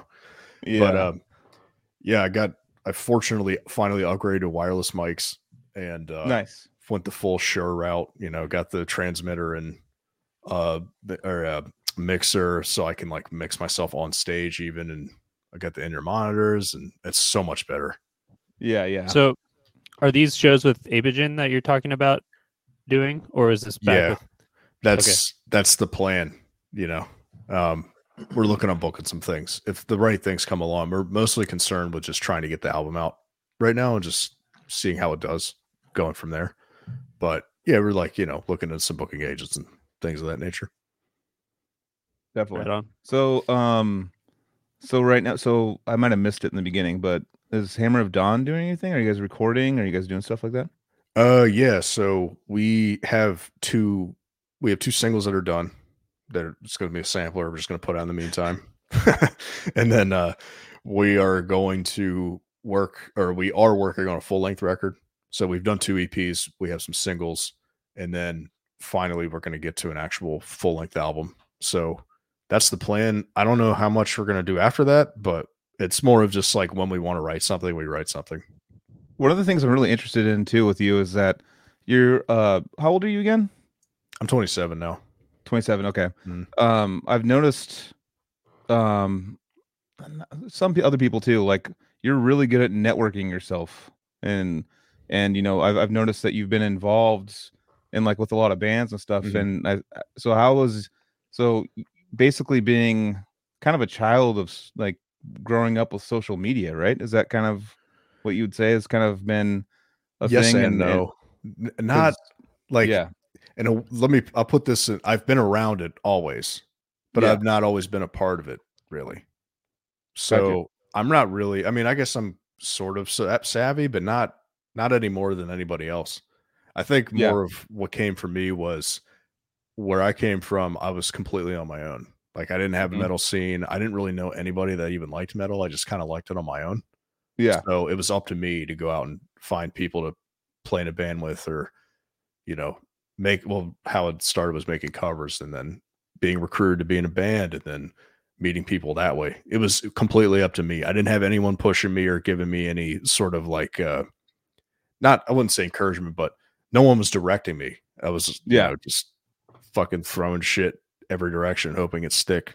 You know what I mean? So that was the move, was to make covers and stuff online of you, like showing off. Yeah. I guess, you know, nowadays it's, you know, seems like that would be a good move versus like, you know, trying to find people in your local area through flyers back in the day or something like that. Like nowadays it would be kind of just putting videos of you covering songs, showing your highs, your lows, all the things you can do, and then kind of sharing it online and through social media and stuff, and someone seeing it, and then someone saying, hey, we need a vocalist, and then having it go that direction, right? That'd be kind of the way to do it now. I would say so, as a vocalist, because I mean, if you really wanted to be like social media savvy, I guess nowadays you get on TikTok and like do like little clips and stuff. I've never really been into that. I like to do a full song cover and make like a professional-ish, mix it and make it sound really like I wouldn't just want to hold on my phone and do like a 5-second video. That's not really my style. So that worked out for me, because not that I didn't sound good, but it definitely helped to have that level of production. And then that sort of sold me to other people, and they were like, hey, do you want to be in a band? It's like, yeah. And then, you know, then you just go from there. That was us too. I mean, we asked Mac to try out for Dreamer after his last episode. Yeah, that's right. And it went really well, and we were all stoked. And then we just found someone local. So yeah, it's better that way. Better that way. But I remember, 100%. But I hope you have the shirt still. And shout out, it's in the vault. So like, you know, like Cynic put out like the 3 vocal like demos that they had for before Focus. Like I'm still hoping there's a few guys who have auditioned that we have those takes. So someday, that's always cool. I always, the little like sort of extras always interesting. Oh, I love that stuff, dude. Yeah, I think that's super just smart too. Directly to your point, yeah, like it was networking. It was jumping on a podcast, and that's what led to this particular ask. So yeah. Sure. One little move, one little thing, one little show you decide to go to. That's how I met Odious. Was just Origin was playing in Aptos, which is like where I live right now, like down the street from me. Like Origin was playing in like tiny little town, and I was like, I'm under 20 or under 21, I can't go in, but I'm just gonna go outside and smoke cigarettes and maybe try to listen, you know. And that's where I met Casey and David and everything, and we started talking right there. That was like, just if I did decide not to go to that show, I might have never ever crossed paths and not be on this podcast. All the things, you know, crazy. Like me sitting right here would not be a thing. Anthony might not be in the band because I met Anthony myself, and then brought like Modius and stuff. He shepherded me into this. Yeah. But just like one move, I was and I almost didn't go. I was kind of like, fuck, because I'm just gonna sit in the parking lot. Well, I'm like, it's fucking Origin in my hometown, like an Aptos. Like that's never gonna happen again, which it never did. There's no other brutal death metal show that's ever come here. That's not gonna ever. There's no places here, and so I just knew I had to. I was like, I'm just gonna go sit outside, and then met David, and we started like kind of like big dicking each other. I'm like, you ever heard of He's all, you ever heard of Deprecated? I'm like, no. He's all, you gotta check him out. And I'm all, you ever heard of Spawn Obsession? He's all, no, dude. I'm like, you gotta check him out. That's such a heavy, like dense little 4 EP that you're just gonna bestow on somebody. You haven't heard of this yet? Now listen, dude. I know. It really is. And 2004, 3 or something like that. If you think about it though, with the things with this show, dude, like shout out to Mike Gilbert, who I'm not at his house right now. He's busy this week, but he's been letting me do the show. There's anytime it works out, and I love him to death. He's been my brother for so many years, and at the end of this month, he gets to play live with his favorite band. Yeah, and he's in that band as a live performer now because of something that happened on this show. You know, that's what's up. It's pretty fucking cool to feel. I literally want to fly down there to watch it, dude. I know. Casey hit me up today and was like, "Dude, you should come down for that." Blah blah. I'm like, "Fuck." I'm like, so much shit going on. Maybe it's a possibility. It's a year. It was a year ago to the day they announced that show coming up. A year back from that is the Secret LA shows, also Jan 27th. Whoa. That was the time I went to go see Cynic. Joel, did you go down for that? No, I missed the Cynic show in LA. No, okay. I missed it. So that makes me feel a little better about not being able to make it to the Kiesel event. But you got to see the Secret show, yeah. The Secret show. Did they play under a different name? Euroborg Forms. Yeah, that's what I thought. Yeah, I remember that now. That's so cool, dude. I mean, shout out Mike Gilbert. Getting that gig is fucking sick, dude. I'm happy to help. He's always perfect for it. It's a dream come true for all of us, not just him. Because and shout out Kiesel for picking up Paul Masvidal. That was waiting to happen. Yeah, dude. That's Kiesel's been doing that a lot actually lately, where they have people that have already guitar contracts with other companies, but Kiesel will somehow work their way in to be like they got Stephen Carpenter from Deftones, but he's for sure has ESP like guitars that's like been a staple that have sold probably hundreds of thousands of guitars with that, you know, and he's probably making a ton of money from that, but he wanted to try something different, and ESP was like, that's fine, you can do like a side quest, you know, like or like if you have an acoustic guitar that you want to do instead of an electric guitar. That's what I think Paul did with Kiesel. Were they allowed to like make his own acoustic guitar with his electric guitars being Steinberg? That's the old school Strandberg. I have a Strandberg behind me, but Steinberg is like the OG, but Strandberg's like the IKEA fucking eco version, or what did he call that, where you make your wrists not hurt? Fanned? No, just like, you know, there's keyboards that like don't hurt your wrists and ergonomic. Jesus Christ! Okay. I kept wanting to say economic. That's why the professor's always there for us in those moments. I know. Thank you. But no, that's cool. That's cool that companies are doing, and that's actually goes back to that episode with Zoth, where they're talking about like not signing album contracts but making partnerships with record labels. Like it's not doesn't have to be like signing your fucking life away. And Zoth is like, I have a feeling they're going to be one of those bands that paves the way for bands where it's now the bands have the power and they can now partner with labels, and labels can help them and not just like be like, you're ours and then fuck everything, you know, because it's like there's now bands have control with social media and Spotify, and they can put their music out there. If they have a good following, then like it doesn't really matter. Like, I mean, there's, you know, like you said earlier, Mac, with Shadow of Intent, like, you know, that's a band that was just like, you know what, they do it all on their own, right? They don't have a label, correct? Yep.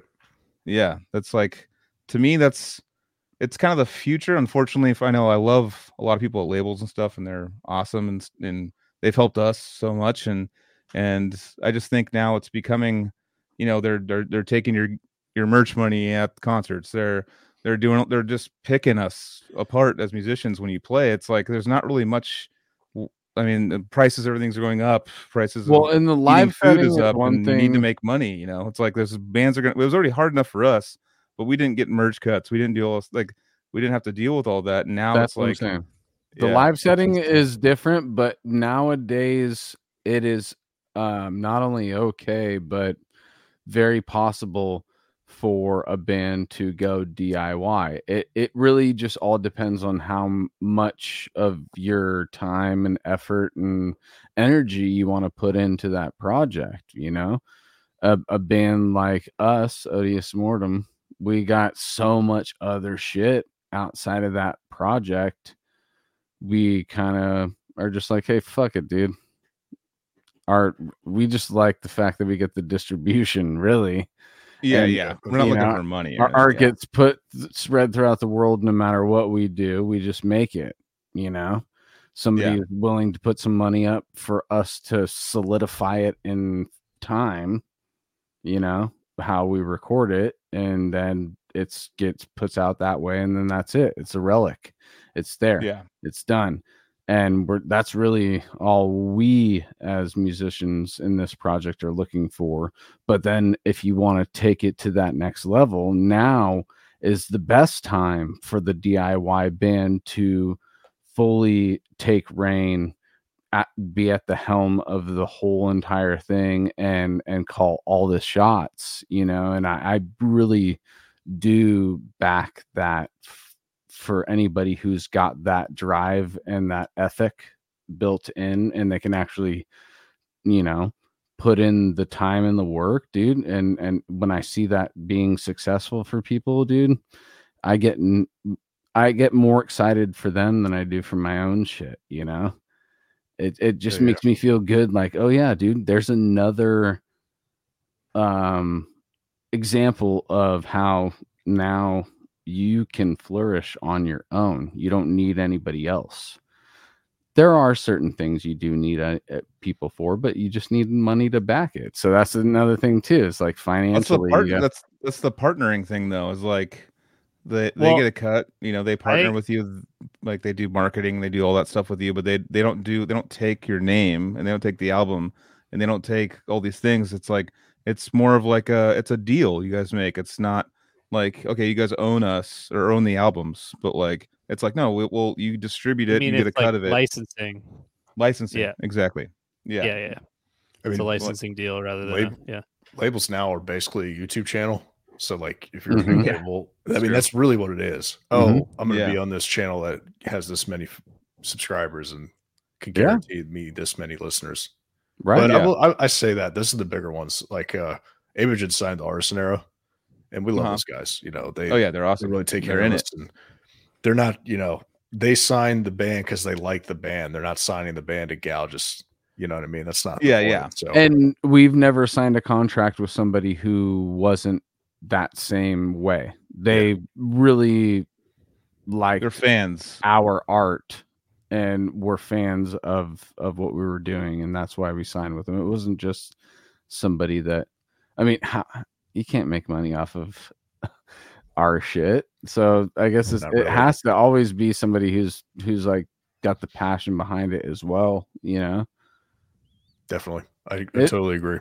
Yeah. But I mean, yeah, like I said, record labels are always good for distribution. And like you said, YouTube channels, but record labels were YouTube channels before YouTube channels. It was exactly it was a built thing that had a cult following, you know, in the underground. You'd have X amount of people that were just down for every Willow Tip release or every Unique Leader release or Relapse or all these metal, but it didn't. That label was something that when we went to a record store, we had a list of things to check off, and the record label was one of those lines. What is it? Is it one of the labels that you know?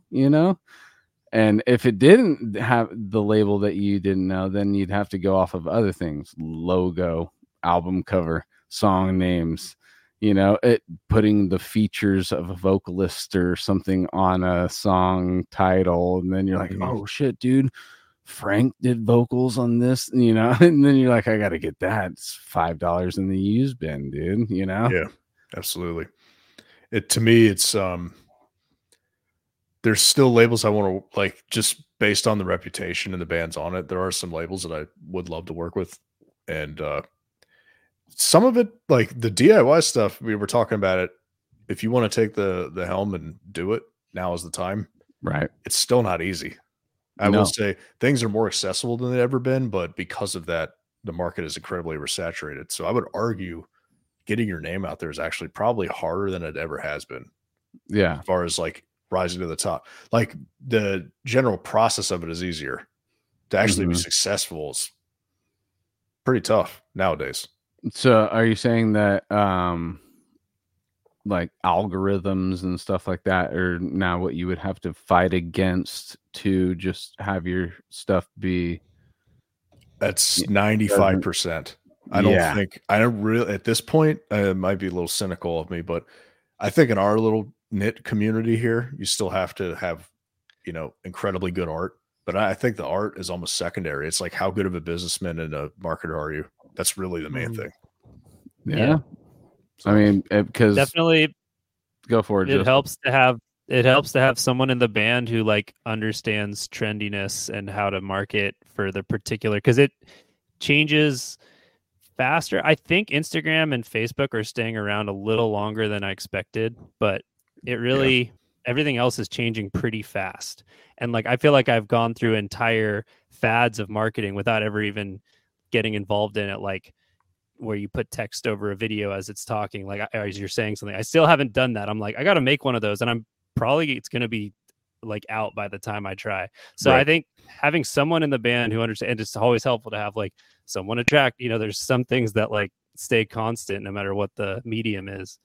But it's changing pretty fast, and it helps to have someone hip to it. I think for Lucy, Josh is pretty good at that stuff. So yeah, we'll say too that I've always had trouble with that because I'm definitely all about the art. I couldn't care less about trends or It's like against our nature in a lot of ways.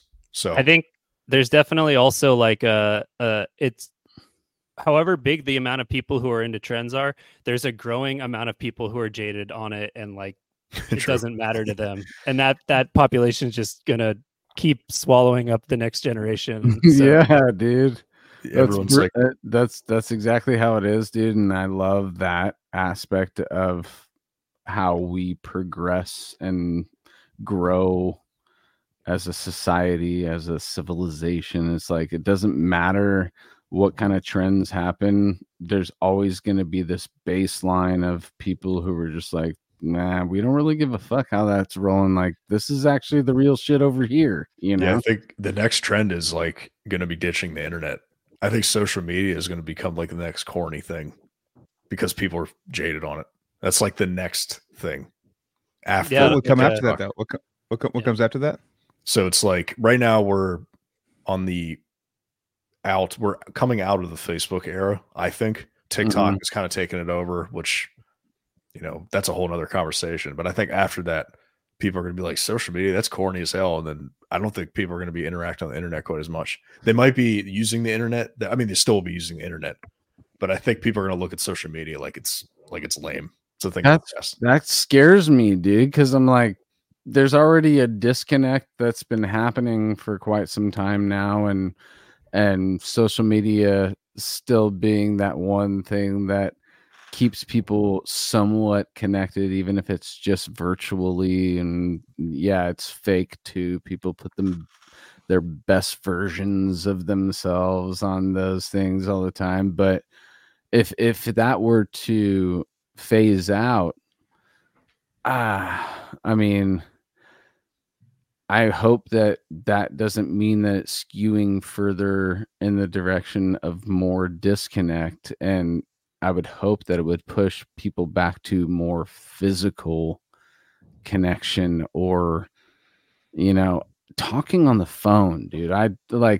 I'm still a phone talker. I'd much rather talk to you on the phone than talk to you through text or email. And that used to be a thing where people were like, dude, these people want to talk on the fucking phone, dude. It's like annoying to the newer generations. Yeah. Well, it used to be like, even when it was first coming like along, people were like, oh, like, okay. Like,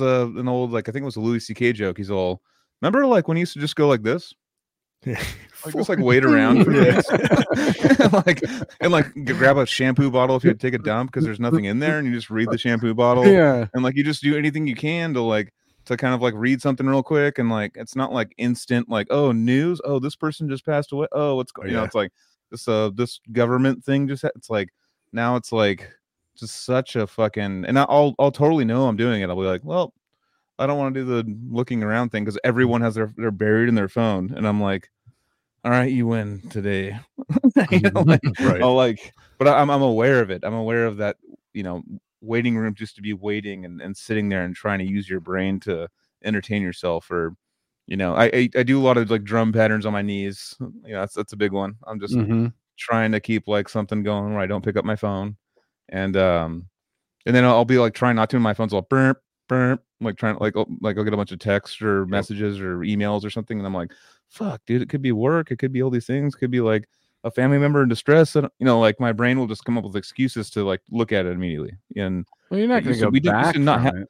We used to not have that option though. It used to be like you found out later. Oh yeah, I mean, you found out later, dude. Hell, we're sitting here talking shit. I mean, I wouldn't be talking to you guys. I wouldn't have any musical opportunity of any kind if I pretty much got everything off of making Facebook posts and connecting with people on Facebook. Yeah, that's what's up. It's crazy. Definitely. And on top of that, I'm here. Even if I make a post, this is how overthinking of it is. It's like I'm sitting here. I look at like if I catch myself scrolling at all, I'm like, I'm a fucking loser. This is stupid. I don't know why I'm doing this. Or I even make a post. I'm like, oh, that's narcissistic. You have to make a post. Shit. But you have to do it. It's I say you have to. You don't have to. But I mean, if you want, it's like to promote your, if you need to promote your product, you got to do that. So it's like, or someone posts something that like, if you post like, this band you love sucks, and you're scrolling, it's like one of your favorite bands. You're like, well, you're probably just all dumb. Your brain just wants to go like, wants to like prove why they're wrong or something. You don't. I'll just like I'll delete it. Just be like, usually I'll delete it. Sometimes I'll just be ridiculous and wake up in the morning and be like, and like have like 100 likes and like a bunch of fights in the comments. And I'm like, shit, I shouldn't like I'll delete that. But like sometimes I just I don't know. Sometimes I know like I'm reacting incorrectly, and I know that it's getting the best of me, and I'll do it in a sly way where I act like I'm not like trying to be like fuck you. I'll try to do it in a sly way. But I'm also I know I'm wasting my fucking time, and I know that this is I could be researching things on my phone. I don't need to be trying to like have a pissing contest with people that like who gives a shit what they fucking think, but I all of a sudden care about what they think. I'm like, right, well, no, you're incorrect. That's the model kind of, right? Of like it's media. Like, so before, like we had all this internet shit, like it was like you go to the warehouse, whatever, and listen to the songs, and like the media, or like you have albums, I have these CDs, you have these CDs, whatever. But it was like, and people would have opinions, and they'd be like, oh, that shit sucks, or they'd be like, okay, whatever, but it's my shit, like I have these CDs and everything. But like, I think the media has always been there, but then the media became digitized, and then it was like, oh, now we're gonna have like a social element attached to the media. So like all of our opinions are like things that matter, like, and we're gonna like view this and like, okay, and then of course it comes to the point of the media being like anyone can upload and anyone can create this, and the technology, like, oh, I can record myself, all that, just over the years of that evolving, and then internet being faster and putting up stuff anyways. But like, it's like that the social element, just like, okay, so everything has to be like everyone's opinions and ratings and reviews and all that, which just everything so much. Top 10, top 5, top. What's your top top things? It's like, it's like, it seems like, and it's also like, used to be like what you said. It's a good point. It's like used to be what you went out and purchased was like something that you can have an opinion on. Now it's like someone can have an opinion on something and be like, okay, let me hear it real quick. And that's garbage. And they can like listen to it within seconds, pull it up, listen to it, and listen to like parts of it and go like, no, I don't like it. Well, that's what I miss. I miss being able to just watch something or listen to something and not hear 50 opinions on it, because I don't give a fuck at all. Yeah, it really is just your own opinion. Yeah, and even then, it's like sometimes I just want to watch something for fun and not overanalyze it, and I don't even need to have an opinion. I don't need to hear it. Who cares? I get skewed still. Like I actually am very disappointed in myself. I'll get skewed from seeing a movie I liked or listening to an album I liked, and seeing someone I respect post something how much it sucked, and then I'll be like, well, maybe it sucked. I don't know. I'll like think like that, and I'll take their opinion and I'll be like, I'll apply that to my opinion and be like, well, that's a valid argument why it could suck, and I'll like start thinking like that, and I'm like, no, you liked it organically. Like, why the fuck are you taking someone else's opinion? Right. It's just like your life, what you like. It's not. There's anything. There's one part of your life where you don't do that though. It's when somebody says the Kansas City Chiefs sucks. Scratch That's that. the one am. time. The one time whenever you see somebody say that, you're like, nah, fuck that, dude. Fuck that. I don't give a fuck No. who you Well- are, dude. Well, it's like it's someone that like to me. The reason there's a lot of that, but usually it's because the only way to like equate it to something would be like someone that doesn't play guitar, saying like, dude, fucking Kiesel guitars are just dumb, or like ESPs are dumb, but I like the brand ESP, but they're just like weird and like, why the fuck would you know? I get like Right. Mhm. I get like you don't even know what a offensive lineman does. Tell me what he does. I think They're like that's a and they big. have these opinions, and you're like in your brain, you're just like, I've been watching this for 38 years. Like your brain's Right. just like I can't let it go. I just And need the true, but move like past it. with that is like the true test is how the Kiesel works with you. You know how you Yeah. play that instrument, how you feel while you're playing it. But I like sports because they're not serious politics.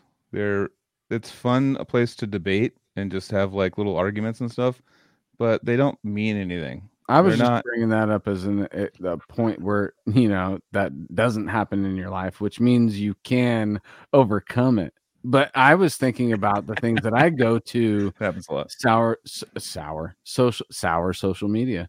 Sour That's media. it. Yeah. I go to social media for like three things: check on the people that I love, try and get impressed, and laugh. Those are the Yeah, three. laughing is my main one. Those are the three things that I consciously go to social media for. But there's subconscious things that happen too, dude. Like people getting injured.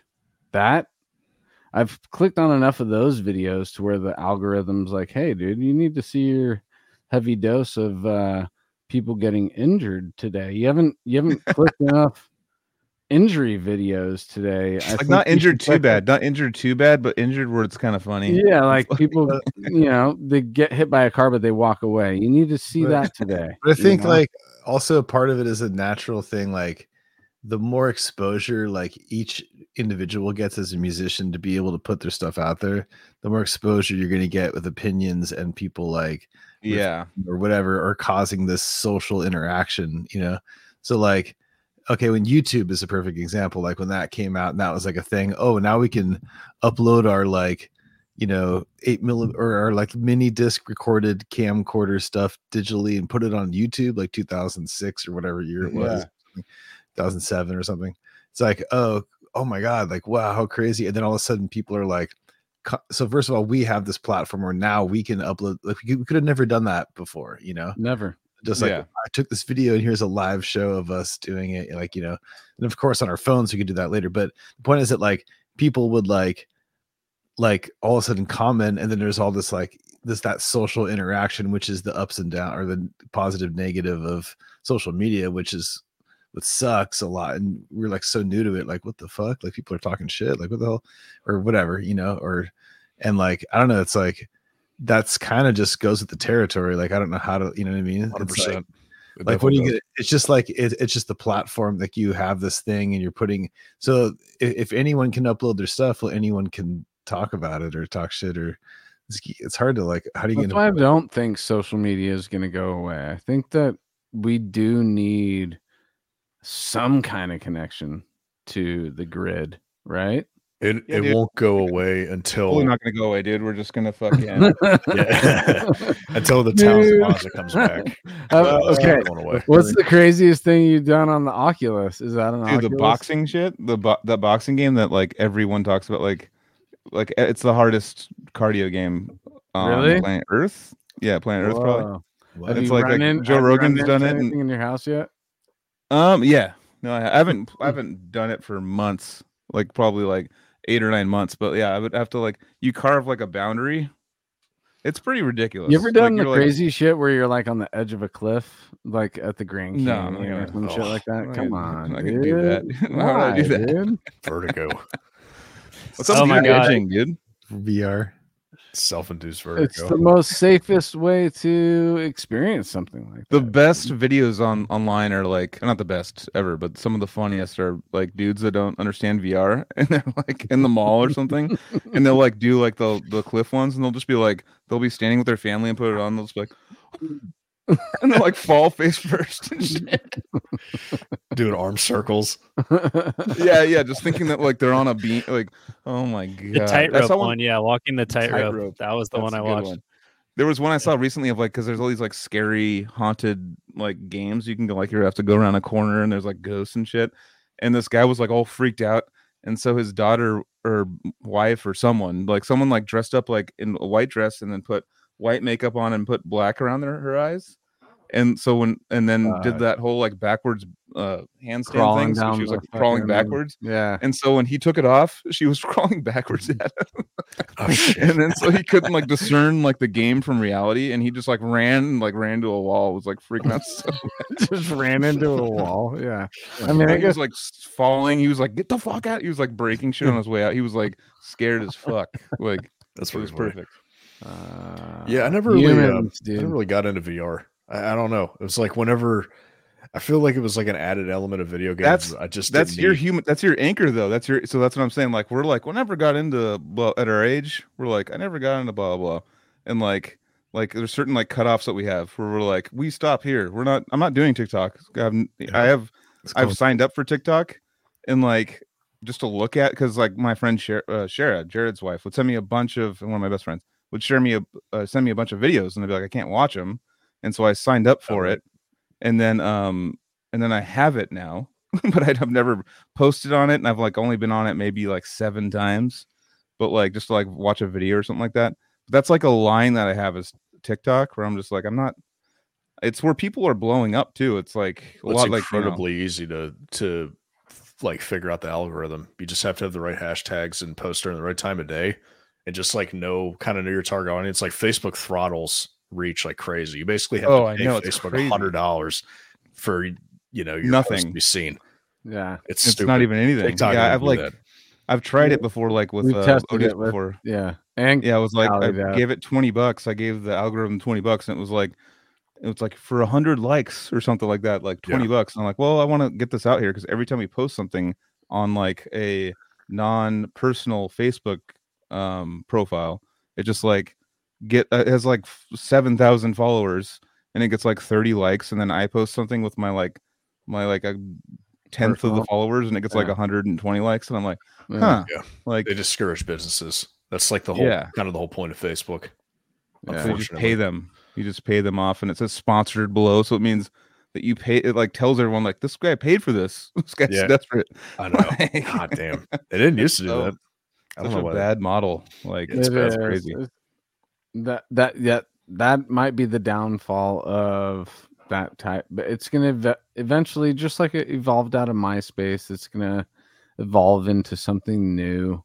Instagram was the same thing. I think TikTok took the Instagram model, the reels, and because I remember one time I posted a reel that was just a dumb reel. It was like me waking up in the morning. It was that clip of someone going shit, fuck, cock, motherfucker, blah blah. It was like how I wake up in the morning, and within a minute it had like 4,500 views, and I was like, what the fuck just happened? It was like all these people just saw it, and then and it went in the algorithm. It got in there, and it just like for like 10 minutes, and it was like thousands of views, and I was like, what the fuck just happened? Like all my other videos have like 400, 300, like nothing crazy, and then for a second it was just all 5,000. It was all, just showed it to everyone, for it like got in for a second. That happened with the Coleus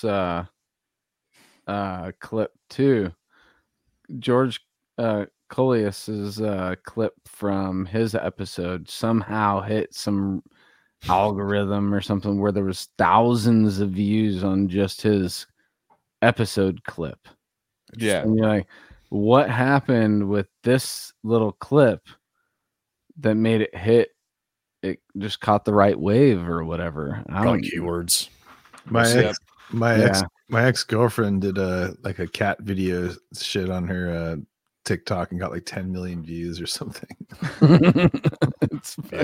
People geek out to cats and dogs, I don't even. I've never owned a cat in my life. Cats are in my everyday algorithm, and I think it's because I've just sent enough to Joel to be like, I love cat videos. Is Sagan like this? YouTube's like that too. It's like you watch one thing, and then your whole feed is just Oh yeah. It's that, whatever it is. Oh, I watched a World War II video. Now my entire YouTube page is Crazy, It's right? cookies. It's cookies whenever you go to a site or Yeah, if you want to purchase something and they're like, well, you have to accept the cookies. And you're like, right. well, okay, fine. And then all of a sudden, like my whole advertising scheme is based around that product for like ever. And a lot of people go like, well, it's because we used to think like in the beginning of the day, like the early days of that kind of cookie format was like, oh, it's like because I spoke too close to my phone and I said I want a coffee maker.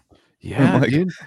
but no, but it's because you like looked it up on Amazon or something and they like sold the information and then they're like, all right, they want this coffee maker. or We've something like talked that. about Jinkos on this show enough to where I have Jinko advertising. Did you Google Jinko ever? No, I never Googled it after that. We just talked about it on the show. That's it. It gets so crazy. I'll be at work and I'm like talking through Teams. Like I got Microsoft Teams on my phone and connected to my work stuff. And I'm just voice texting like, yeah, dude, this thick thing. And I'm talking about like a Teams thing and I'll straight up have ads about that shit. Yep. Like, oh, dude, like Microsoft is corrupt. That's bullshit. Microsoft, The mic is always hot on like phones. Yeah, always. It's Alexa, always we have hot, Alexas dude. everywhere. I have Alexa in my room and in my bathroom and stuff. And I know I don't do that. I'll get to ads on Facebook from stuff I was looking at work on Teams for Microsoft. It's all linked together, dude. Oh, yeah. I'll be scrolling on Instagram, get all the fucking the Jinko's fucking like, thing. no, I don't need to buy a fucking set of computer tools. Like I don't, or some whatever thing I was, or like a chips, something like I'm like something randomly specific, Are you guys all getting like therapy ads, like BetterHelp and all that shit? I get I'm therapy ads getting all the time. Mind Bloom, dude. I'm getting Like, you were dude, I'm bringing up- healthy. Like you brought up you get Mind ketamine Bloom? earlier, and I'm getting a lot of Mind Bloom lately. I got a dude. Mind Bloom earlier today. Yeah, It might be me. The BetterHelp thing might be me because I tried it and I was like, I'm on the Cali Death Podcast now. But I gave it a shot once. So I was like, yeah, I'm down to like have therapy on the go, and it was like the worst experience I ever had. Like everyone's just like canceling and shit, and I'm like, sick, dude. And there's like one guy, dude. I wish I could have him on this podcast one time. One guy he was like, "This is your therapist for the day," and I was like, "Cool, it's good. I'm just trying to like, it's like vitamins for your brain, trying to get your brain in check and stuff like that." And the guy's just all like, "Hey, Joel. So my name is and it was like 45 minutes of this guy, and I was sitting there just like the first time he started talking, I was like, "Oh shit, don't laugh, don't laugh." Like, and so I understand how that could be hard for you. But we got to really work through the tough time. And I'm sitting there just going like, this guy is for real. It's like a 60s sitcom guy. Or well, something. I think that if it's being presented in a positive, like uplifting way, I think that's. No, I thought he was adorable. I thought he was adorable. It caught me off. It caught me off guard, and I was like, and he just made you repeating laugh. when I was. Yeah, exactly. That was maybe that's his fucking technique. I have no idea. But like, yeah, you like made me like I got protective over him because I was like, this guy's like poor voice. He's a sweetheart. Like I feel like he got picked on a lot. I just felt all these things from him. I felt like really protective over him. But at the same time, I was like, oh, he just, when people just go like, oh yeah, sounds really hard. Sometimes we have to deal with difficulties. And I was like, sick, dude. I was looking for a cheaper point. You're like trying to dump out trauma in this dude. Totally. You're like, I can't do that. Yeah. Because I always hear like all my favorite comics and stuff going like, yeah, like everyone goes to therapy, and I'm like, I have shit to talk about. I have like things I want. Dude. Yeah, and I go to therapy every now and then with my my fiance just because we're about to get like marriage is coming, kids are down the road. We just want like a solid foundation, and it's like, well, seems like with the divorce rate and all the shit that's happening in America. Seems like a smart thing to do would be like talk to someone and just like make sure we're on the same page and stuff. And she has a really good therapist. And I'm like, oh my God, this is awesome. I should get one of these. And I go to BetterHelp. I was like, hey, Joel, so you're getting married? Sounds pretty good. I was like, dude, I can't.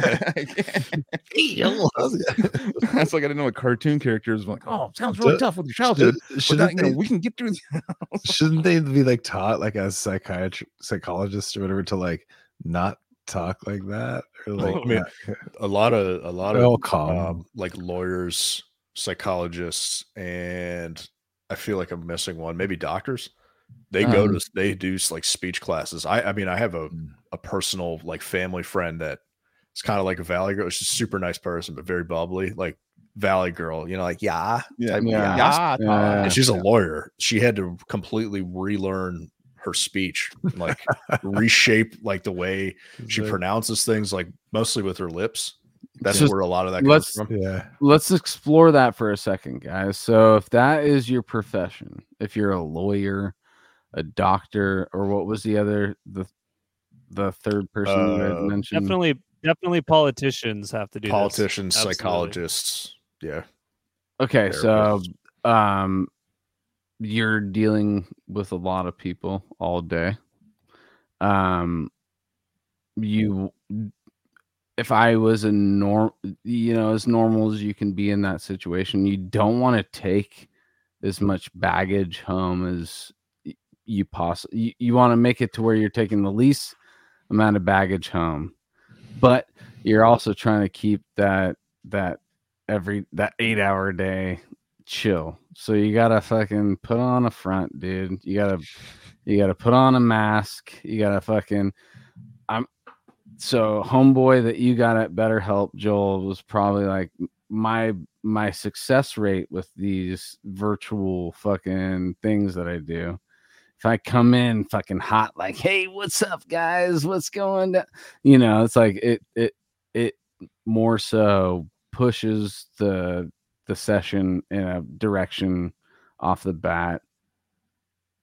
But there's these kind of what Mac was saying though. There's these affectations on people's voices that they don't know they're doing. Like you said, the Valley Girl thing. There's a lot of these things. I still hear it to this day when people do it. It drives me absolutely nuts. But vocal fry.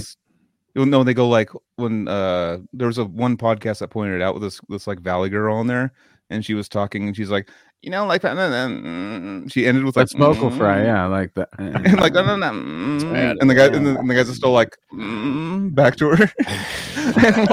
It's terrible. Like, yeah. But there's a really funny. It's only a minute long, but this is one of my.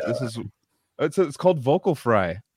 So the video is called Vocal Fry. Hammer of Dawn. Like what's Hammer of Dawn all about? This is the guy from Office Space. Yeah. Dude, this scene is. I didn't know this was like. He like nails this. Oh, I love him. By the way, I'd like a large coffee. Okay, so hot coffee. Hot coffee. Okay, room for cream. Totally leave room for cream. Oh yeah, what's his name? Why Like are you Phil talking Livingston like or that? something? Why are you talking like that? Office This is Space. my Shout voice. out. This is my voice. No, it's not. I heard you talking a minute ago. I know you don't talk like that. Neither do you, because nobody actually talks. We got to like keep this. talking You over it choose so to we don't talk get like this, hit. and today I chose to talk. You like know the this. crazy It's thing fucking too is annoying, isn't it? Why are you so rude, man? people talk like this across the whole country. I thought that was just a West Coast thing. No, it's It not. is, It's an affectation. Yeah, An well, Yeah. It breaks it down. It goes like. What?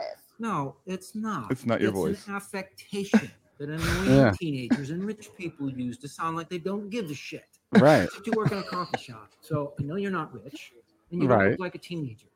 Unless you're Eunice Kennedy Shriver, knock it off. So just because I talk like this means I don't give a shit? And what exactly am I supposed to not give a shit about? That's an excellent question to ask yourself in your actual voice. In your actual voice. Me. Some of us would like to order. Oh my god. God damn. About the chicken in the back, Man, There you You go. see that right there? That's my favorite. you're a total dick, man. There you go. Good. Perfect. You're talking. Yeah. No fry it, Dan. Like, I mean, it is true, dude. I mean, It's like people use that like it's a total. He's that's what rich people use, and teenagers use to not act like they don't care. Like, what are you talking about? Like, I mean that Like that a- scene was written from the idea of that encounter when you walk into a coffee shop and you listen to the person behind the counter and you could just instantly tell that they're not being themselves to you. It's not real. This is all a fake transaction that's happening right now. I'm still going to get my product from you, but we're all trying to act like no, I think this I think he nailed it with like they're trying to act like they don't care because there's some sort of issue in their life where they're kind of like whatever, dude. Like I don't care. Like it's whatever you want. I'm so cool. Like it's like an ego / like, you're not going to protection- change me. like a That's protection like a- thing. That's like an affect of American culture too. It's like who can care less is the coolest, which to me is the lamest fucking thing ever. I know. But I know. You shouldn't be super uptight about really anything. You should kind of chill, but at the same time, it's cool to work hard. You're not dork for working hard. You know what I mean? All right. Or caring about people. Like, I want to see if I can pivot from like affects to like asking Mac about different vocal styles, because there's some sick black metal vocals. Affects to FX on the FX. On the Apogean stuff. And that sounded sick. And like, how many styles are there that you're like, do you like identify them as like different voices? You're like, I've got this range, or is it more like a continuum? And like, how do you choose for different passages and stuff? I think most of the way I select it is just based on what the part needs. So I'm never trying to give either a vocal style or phrasing. I'm never trying to put something where it doesn't belong. Like if it serves the song, then it's going to go there. If it doesn't serve the song, then it doesn't belong there. I think that's a big problem with a lot of more modern metal and deathcore specifically, is trying to overdo it 100% of the time, not knowing what things need. Not all of it, of course, but for Apogean specifically, I would say I kind of gear more melodic, and there's going to be more throat singing type stuff later, and some, I wouldn't say cleans, but definitely some really experimental stuff that'll go with the more melodic parts. And then, if there's some good death metal riffage and you give it some lows, you just got to know what the part calls for. And sometimes you can flip and kind of do the opposite. Usually it doesn't work, but once in a while you'll really find something that'll sound unique. But yeah, I would say as far as like voices go, split them into octaves, save your low and high octaves, and then based on the different techniques I use, which I do about 50% fry, 50% false chord, I can kind of tweak that and get whatever tone that I sort of desire. And I think a lot of it has to do with what I'm trying to get across.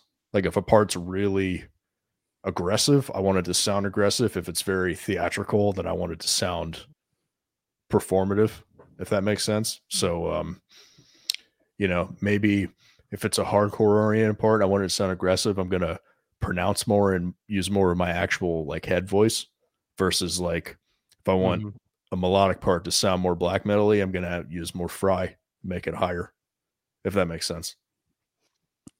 So you think about it a lot, like technically.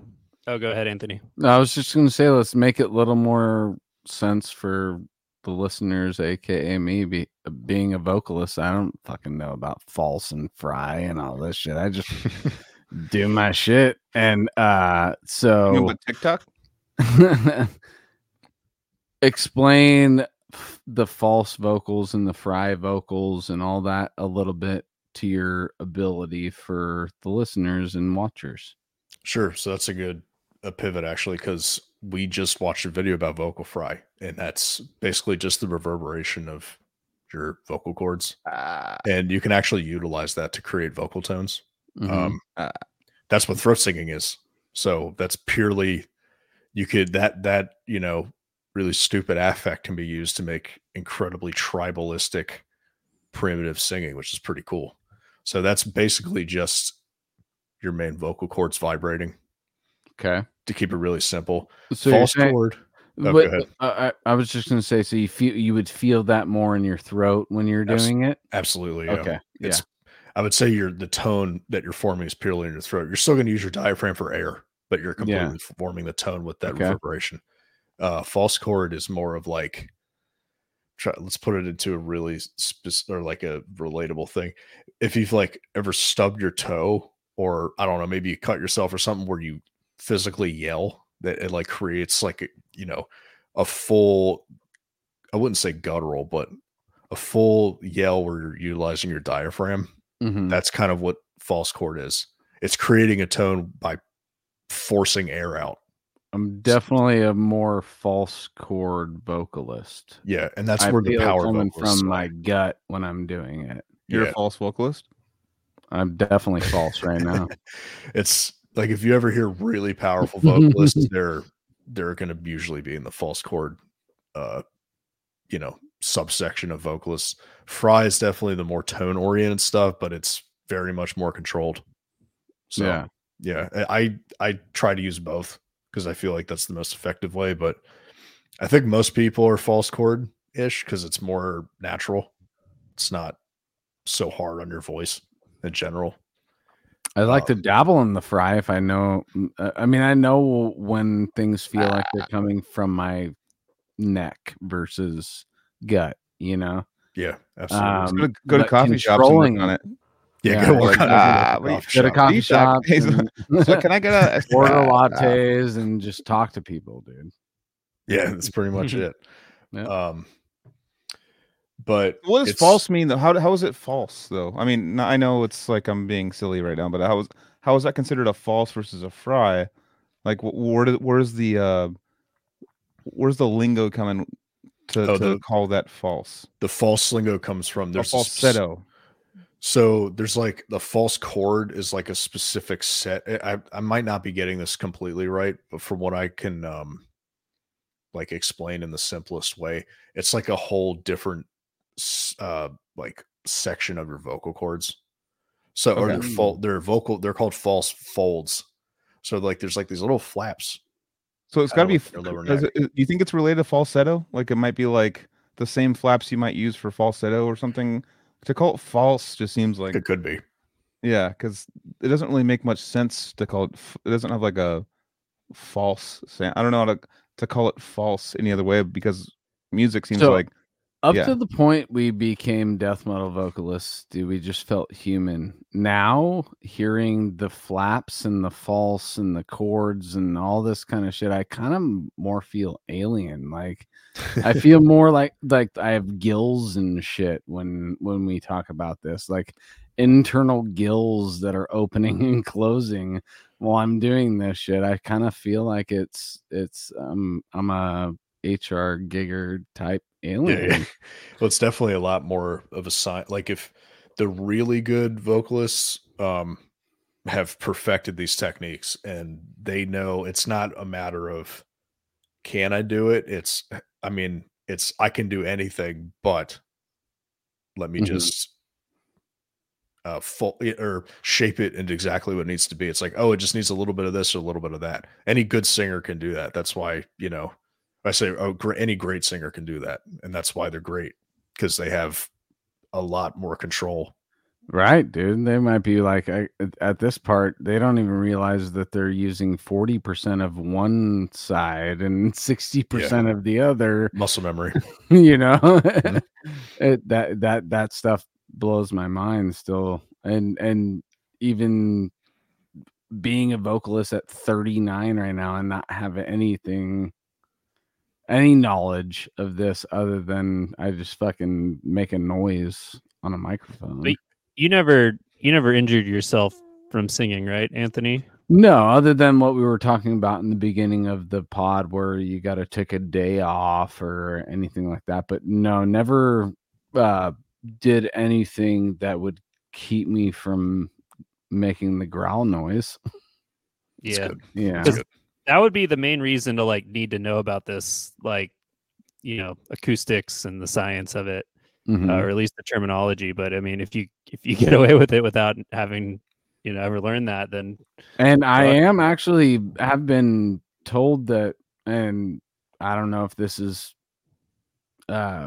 probably works against me in sustaining what we do as death metal vocalists, but what people have said, a power growler. So I'm exerting more energy and more output when I'm doing it. So I actually burn myself out quicker. There's probably a way that I could figure out to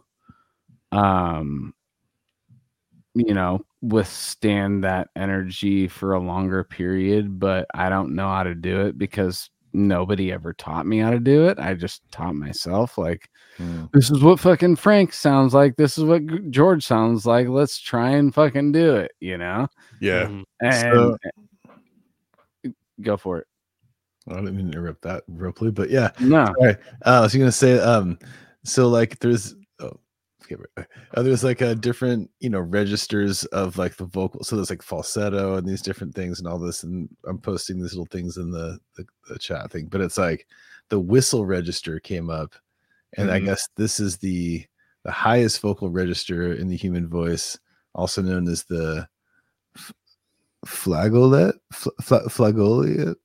or Whoa, we flute. watched the corpse grinder video earlier, dude. Flute Don't say it register. again. Oh no, that's not what I said. No. Anyways, the point is that that's like the so what if they have like, okay, they have all these different registers and stuff, but like in classical, is there a guttural register? Do they have like, no, they have those really, I can't remember what they're called, like the lowest register, like if you ever hear choirs, and some of those dudes, I mean, they're singing in like bass singers or bass. bass singers. Yeah, like 2 octaves below like the lowest. What if you're just like, guttural I can do. There's certain They're not bass like- singers that you listen to them and it sounds like a low guttural yeah, that we would hear, but they're just hitting this low register. do you think like the whistle register is like what Chris Barnes is tapping into?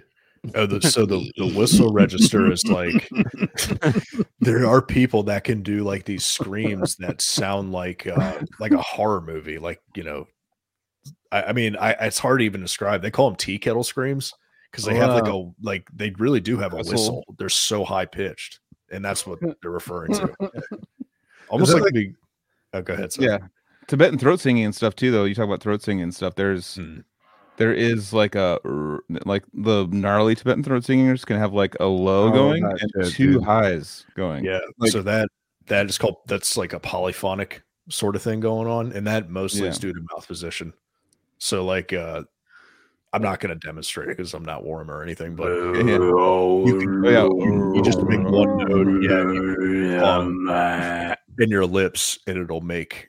Sometimes you'll be able to deviate into different tones. That's why when you hear like, I mean, not even just throat singing, but you can do that with gutturals too, like a Dickie Allen type of thing. Where he does a high and he'll tunnel it with the tongue position, or he'll do it like a polyphonic, and it'll literally create 2 or 3 tones simultaneously, which is pretty cool. More than pretty cool, dude. It's fucking rad. It's possible. But I think of tons. I think of Travis from Cattle. Yeah, he's the main guy to do that in metal. Like as far as starting to do the or I don't know about polyphonics, but tunnels for sure. Yeah. Who are some vocalists that you're stoked on right now, Matt? Do you guys know a band called Carnassus? They're like kind of a newer death metal band that they released an album last year. I think they just signed a Willowtip, but their vocalist is fucking gnarly, man. Like really crazy good. Yeah, like Trevor Carnassus, like Trevor Black Dahlia, but with a lot more power and a lot faster too. I mean, that guy's fucked. He's so good.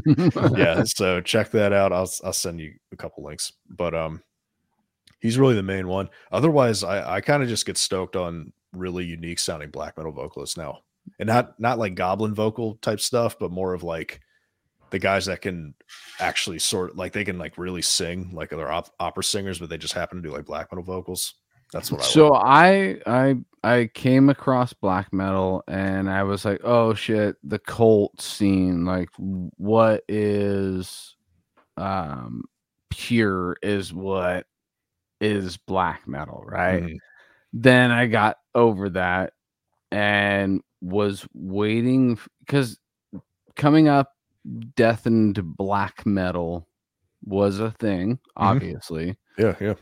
But I think that the incorporation of black metal has really hit its peak in the last 10, 15 years, to where now black metal is fully a part of everything that's been happening around it, because we all know that black metal was so anti-scene in the beginning.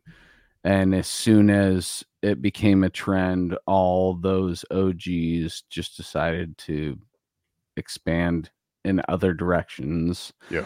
But either way, what I now am at 39 thinking, which I love that black metal has finally found its way into extreme metal. Like it's now completely in the veins of extreme metal, underground shit, and I love how people are expanding it now.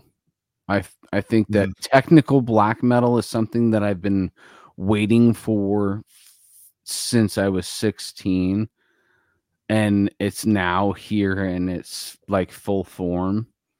And I love it, dude. I love seeing and hearing bands expand that as much as all of us listeners will let it happen. And I'm here for all of it, dude, because now experimental technical black metal is something that is the most impressive to me. Yeah, it's weird that like the big stereotype is like a lot of people say like, oh, all black metal sounds the same. Black metal is probably the most diverse metal genre. There's every band sounds different. Now it is. Now it is. Yeah, I wouldn't say. That's why it's back in the beginning it was super diverse. Dude, what are you talking but about? if you could find the or the idiosyncrasies of a super specific genre, then of course, like death metal and black metal to 92.37% of the population probably can't tell what the fuck's happening. It sounds all the same to them. So it's not super diverse sounding. I wouldn't say that would be ever something I'd ever say on a podcast. But as far as I'm just kidding. But no, as far as like black metal, like it's diverse in the production and in the presentation, but also too, you think about like bands like Immortal versus bands like Dos Heimgard or whatever the fuck, they're a little different. One's thrash, one's black metal. It's but you're talking about they wear face makeup and they're both black metal, but they're not both black metal. Like it's not. I mean, I don't know how far Immortal goes back, but they're more black, more tin can black. I would call the Dode Heimsgard, which is a band that came like right after what I'm talking about. So there's that second wave Norwegian who is literally like, we're gonna do everything against popular metal, right? And then there were the second wave of the second wave, which is Dimmu, Dode Heimsgard, Hades, all these other bands that came out of that Norwegian scene that was just like, we don't want to sound like anybody, even our production. Like, yeah. It's funny too, because you can tell the difference between like black metal scenes by how they sound. Like Icelandic black metal has its own sound. Polish black metal has its own sound. Those are my two favorites. The Icelandic stuff tends to have a lot more melody and a lot more like, it's almost like more dramatic, sort of. But then you listen, like Norwegian stuff, it's just dark. It's really, it's got its own sound. It's cool. It does, dude. And there is actually a interesting aspect to whatever chord progressions they use in black metal that evoke a high intensity of emotion. I'll find myself almost on the verge of tears during a chord or a progression that's happening in an old shitty recorded song. It'll be like so bad, like I have to turn it down because my ears can't withstand the frequencies. But when I listen to this melody that this band like Over or something like that, their earlier stuff that harkens back to the true Norwegian black metal or whatever, I'll listen to some of those songs and I'll catch myself stopping myself from crying, and I'm like, what's going on with these notes versus those notes? It's like these they're however certain songs are constructed, there are definitely sounds that make people react a lot quicker than they would just listening to a normal song, And you go from something like that to like Marduk, where it's Yeah. just punk with like crazy vocals. You're like, fuck, it's awesome. That's so different. Yeah, so and I think that's what I love about that scene, which is I listen to it and it makes me touch on, maybe it might not even be the darker sides, but the more negative sides of life, which we all experience, and we're trying to act like we don't. Yeah, right. Very true. And also, like, Yeah. black metal is like the only genre of music that gives me any sort of feeling. I don't know if that makes sense. But Dude, like, I mean, I listen to music and I enjoy it. And it's like, oh, this is fun. But I listen to black metal, I actually feel something. It's a bit different. I think that maybe you might be kind of a happy dude then. I don't know if we've talked to you enough to really figure that out, but I think that I also am a happy dude. So when I hear sad or depressive music, I react to it more extreme because I don't have those emotions arise during just the daily Regularly. life, It makes sense. and we want to feel the full we're evolved enough, and now I'm starting to get egotistical, but I'm just saying we're evolved enough to where we still want to feel the full range of human emotion, Sure. So if we're not sad enough, we might be gravitated towards sad music because life is telling us, hey, you got to feel the full spectrum, dude, and you haven't felt enough sadness lately. It's a void to fill, I guess. Yeah. Speaking. Yeah. I think that's how I at least look at things. Like if I see myself listening to more depressive music, maybe I'm just like, hey, dude, you're in a good place because you don't have enough of this depression in there. Sure. I could see that. That makes sense. Anybody else on the podcast feel that? Yeah, so I'm like way into like Hagen and what was that? No. Do you feel like the art that you watch, listen to, or whatever is filling the voids of what you're not feeling enough of in your daily lives? Yeah. I feel like I mean music, I've talked about it a million times, but it feels there is like certain things. I think that's why music's actually brought out the reason why I even thought about like maybe therapy might be to get like I want to understand more about this, because there has been times where I'm like going through tough times or I'm depressed or something, and then music will bring me out and while I'm listening to music I'm thinking of like a fun time in childhood or something, or something or like a dark time in childhood and how I overcame it, or like something like that. And so I feel like it kind of like picks on the things you're like kind of self-conscious about a little bit. I mean, certain music though, certain music brings you up, and just like riding a chariot and like going to the moon, like while a bunch of unicorns are pulling your chariot, and you're like, "Fuck yeah, brother!" with like a beer in your hand. There's Most that definitely. too. But I think there is definitely that.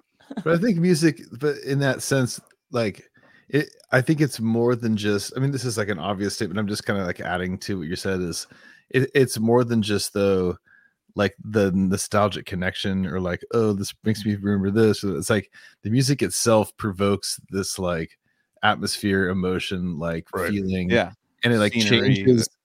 Yeah, like changes your brain. Like it's almost like the order of things, like cinematic stuff, where like it's like takes the sand and then recreates like another like structure.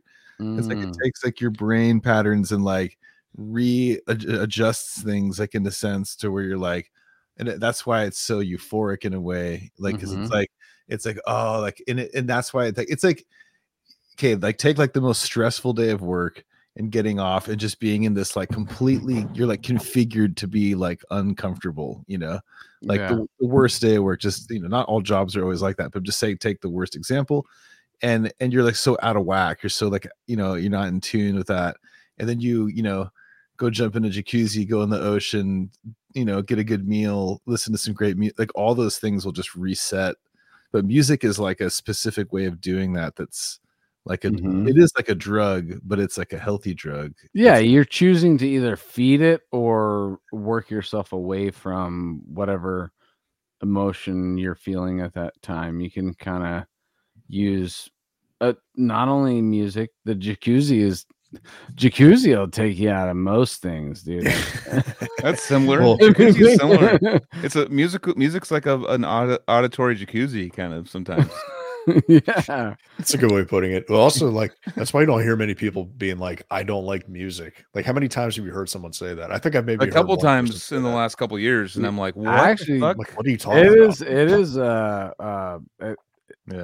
throws a shock in the system, dude, when I hear people saying that. My ex didn't like music, and that was a weird, like, she didn't really just didn't really care about any music, and I mean, surprise, didn't work out, But like, there's one thing about not caring, but like not caring, I kind of get, but like, I know people that are like, I don't like music.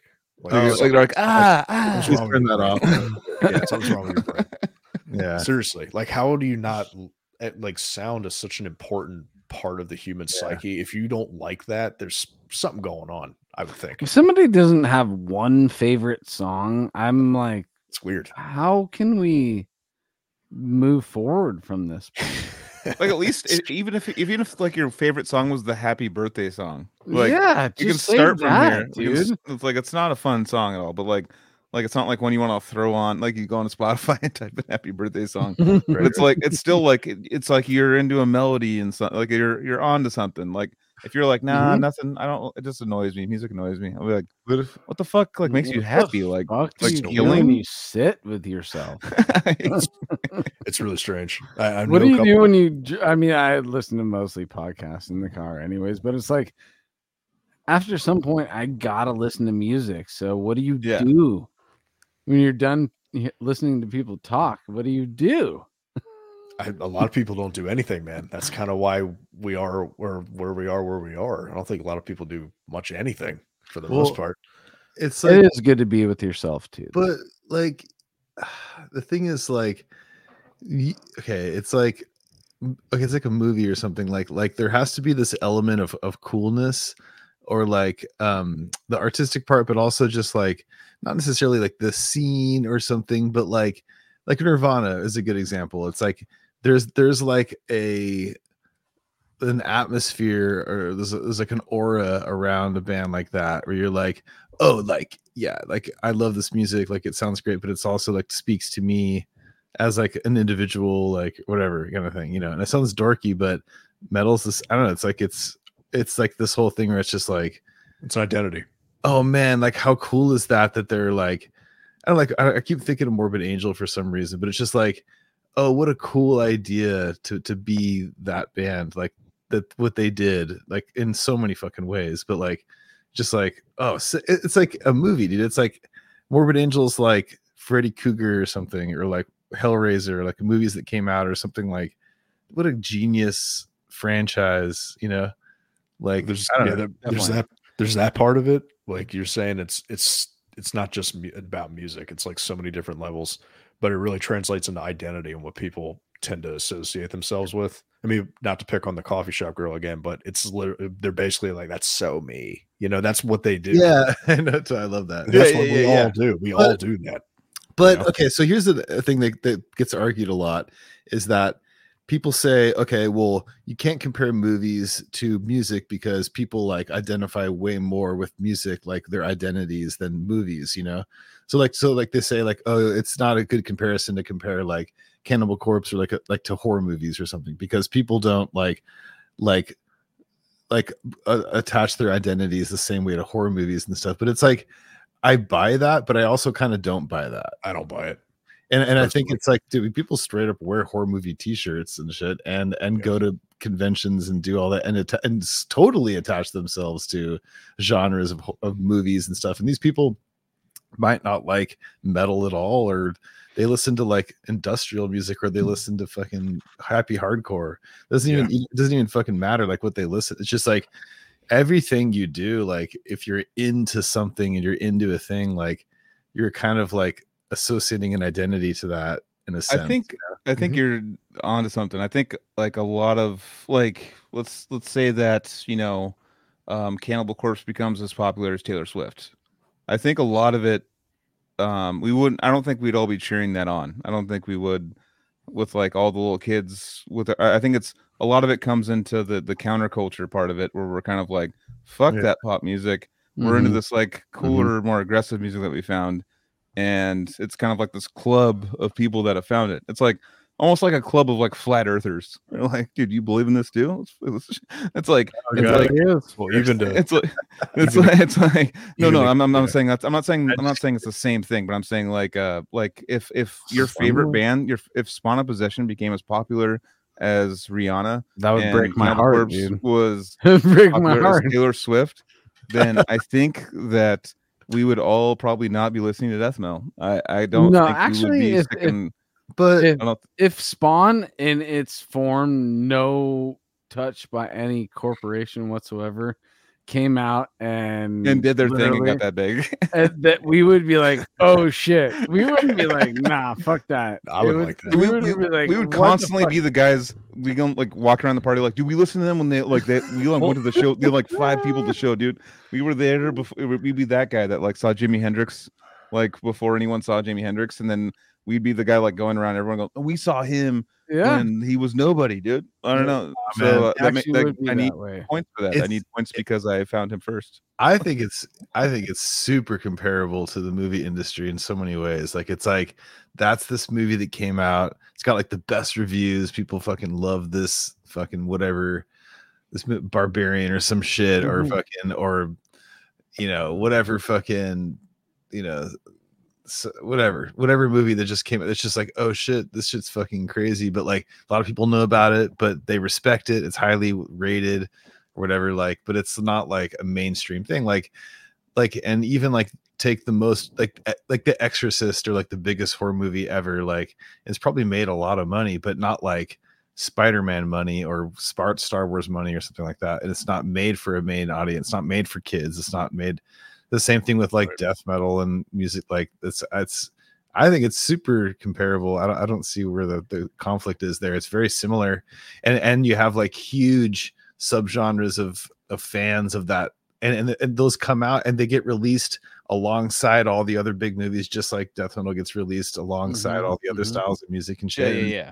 It's super similar. I don't see. No, it's totally no. I mean, no. I'm talking about like came out with a Linkin Park sounding album. Then that's when we're gonna be like, what the fuck happened, dude? Like if everyone that liked Cannibal Corpse like went and saw, like if Cannibal Corpse was a movie, but like switch it with Barbie, and like everyone's like dressing up in pink and going like, dude, it's fucking Cannibal Corpse. Barbie Corpse, dude. You'd be like, I mean, not that pink's a bad thing, but I'm just saying like.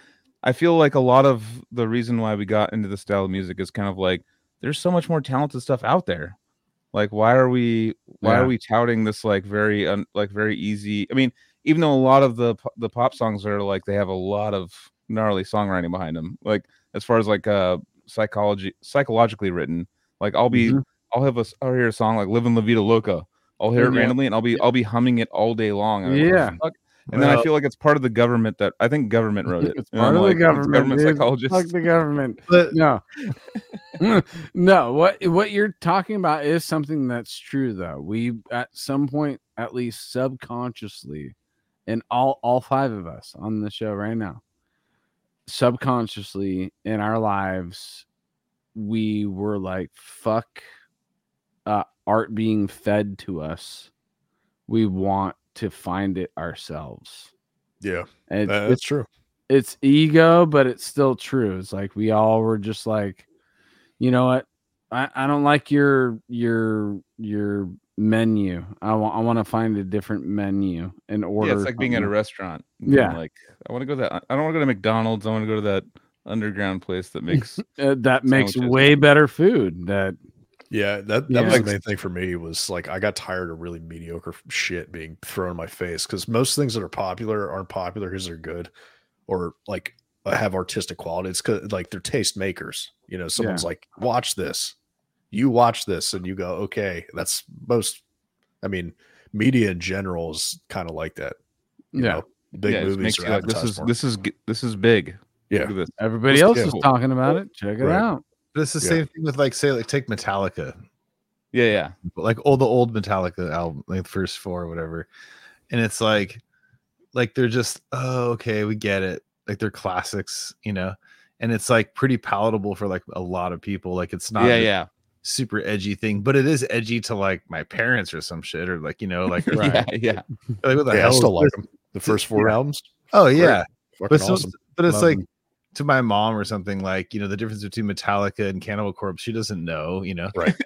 So like, Yeah. I don't know. I just think that like it's the same comparison. Like things are naturally going to be bigger to a massive audience just based on like those elements being more like colorful and like it's like it's like Terminator 2 or something, like would be like, ooh, it's kind of it's got violence, but your grandma will be like, that's it's kind of like, cool. It's okay though. It's like right, you know. It's nothing cooler than listening to a violent song with your grandma and you're both exactly. getting down. Dude, what drives me nuts is you were talking about horror movies earlier. Mhm. But people like bash metal and all they fucking watch is cheap, Oh, I know. like D-level horror movies. I'm like, you know, metal is horror music. Like the half of horror movies is music and suspense, and you're too dumb to make that connection. Like that drives me crazy. Yeah. Well, it's also the religion thing. So that's a huge part. Like Mhm. it's also like people get like the you know, devil. because like a lot of metal came from, you know, there's so many angles, you know, of course, Metallica skated around that, and so that's why, you know, but like Slayer is like, or like bands, you know, or of course whatever, or even of course even Iron Maiden and stuff, or like bands like that kind of like did some of that stuff and got like people, you know, backlash, even though they were very successful, of course. But like I don't know, like I think that the metal stuff for the outside, even like people that don't know anything about it, they look at Ozzy, you know, in the 80s or something, and they're just like, oh, devil worshiper and stuff. And so that like I think that is probably what did some of the most damage to, I mean, like, because movies, like people know, well, of course it's a movie, like it's like off the bat, like even though if it's has that kind of content like The Exorcist or something, like they know it's like a movie, and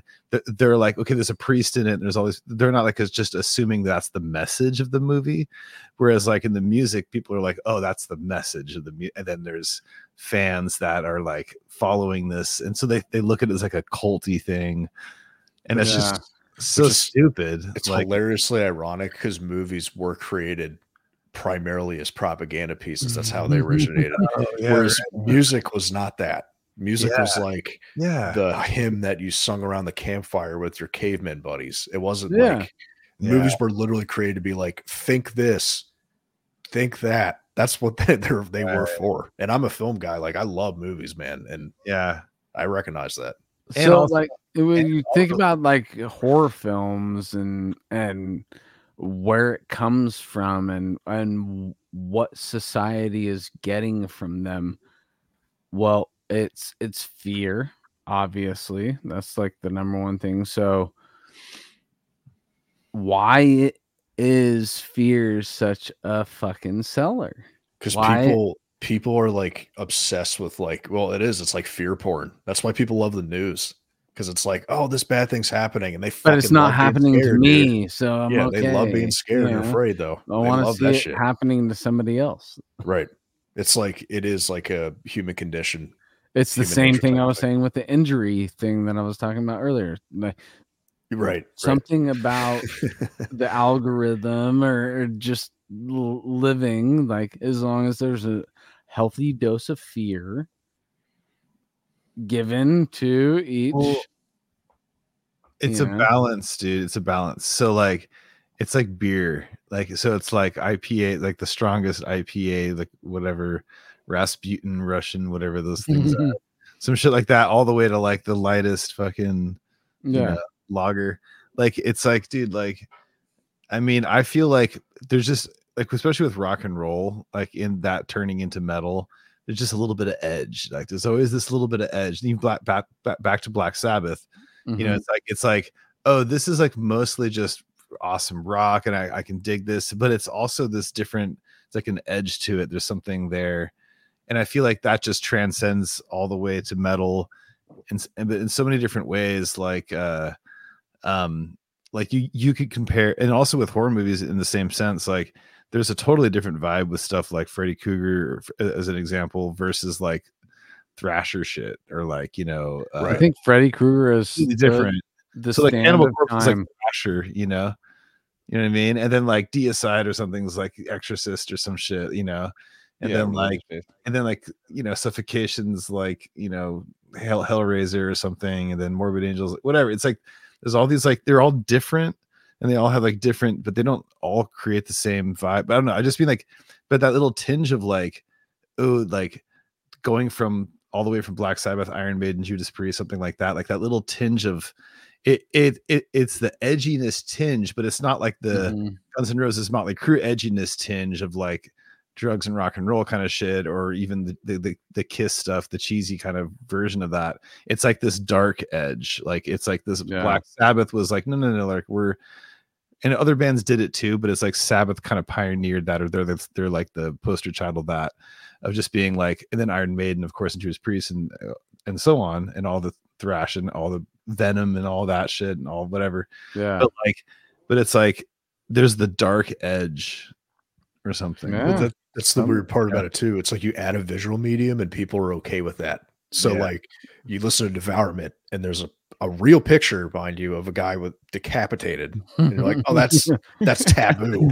But then you can watch 7 Saw movies where people are getting every appendage cut off of their body. Right? How does that make sense? Theaters to fucking pay, and that's fuck you, dude. I don't know how you listen to that. What the fuck? Yeah, it's like completely. It's like, what's wrong with the multi-million-dollar selling horror movie that was in the theater? You and your friends all millions of dollars. Go real quick, you know? Yeah, and it ain't the Birds from the 30s either. You know, it's like some ridiculous slasher film. You're I've never. It's funny because it took me probably. I mean, didn't take me, but it's been one of those things where I never related death metal to horror at all. I just thought I didn't either. Actually, I thought it was sicker music. I thought it was, and then when I heard there was a documentary with Cannibal Corpse, and because to me, like, death metal had like a progression where I got to, and I was like, oh, it's the heavier, sicker, more aggressive thing. But I remember hearing Alex Webster talk in this documentary about Cannibal Corpse, and he's like, it's just horror based stuff. We're not actually going to do that. And I already knew they weren't going to actually do that. The lyrics that are like what they're saying. I didn't think that they were going to be like, oh, we're going to we want to chop people and we want to, like, you know, shoot them in the everywhere. Well, they'd all be in jail now if they had done all that. I know. And it's funny because I love bringing Osa. Like, I brought Osa to backstage, Dan Kenny, Dying Fetus and stuff like that. We were all hanging out with Dying Fetus. And she was like, these are the sweetest guys ever. And I was like, yeah, they're adorable. Like, everyone in all the most brutal death metal bands are usually the nicest people that I know. And you go to like more like popular, like ego driven music, and they're assholes. And like, you know, it's totally based on ego and how cool I am and how many bitches I need to get and blah blah. And death metal's more like, dude, we're making this like crazy music, and people are finally like taking this path to get here, and they're finding it, and they're being like, this is fucking awesome, and like understanding everything about it. It's not about like, oh, it's horror. It's like, to me, I found that out later. Alex Webster's like, we're just saying it's, you know, we're he said we're basically a horror comic book lyric wise, and it's the music wise, it's just like an aggressive style of music. So it's not like, okay, so now that's established and that's fine. But that is really the surface level of what we are about. But that's Cannibal. You will come across Cannibal first before everybody else. So then you start digging, and you realize it isn't just horror. And also, you've already been exposed to horror movies way before that. you were talking about Freddy Krueger. Freddy Krueger is actually still the number one villain in a horror movie that sticks with me today. That's because he'll get me in my dreams. That's literally like what a jerk premise, dude. We're trying to be kids and stuff and be like, oh, we're scared. I can't even but go our to dreams. I can't even go to sleep to get away from this What guy. an asshole writer, dude. The best is The Simpsons with groundskeeper Willie. Oh, yeah, dude. In your dreams. Yeah. So good. So you're already exposed to that before we get it into death metal. I think that the normal American male came across horror films before death metal, right? Wasn't Black Sabbath typically named after like a horror movie though? Which Probably. one?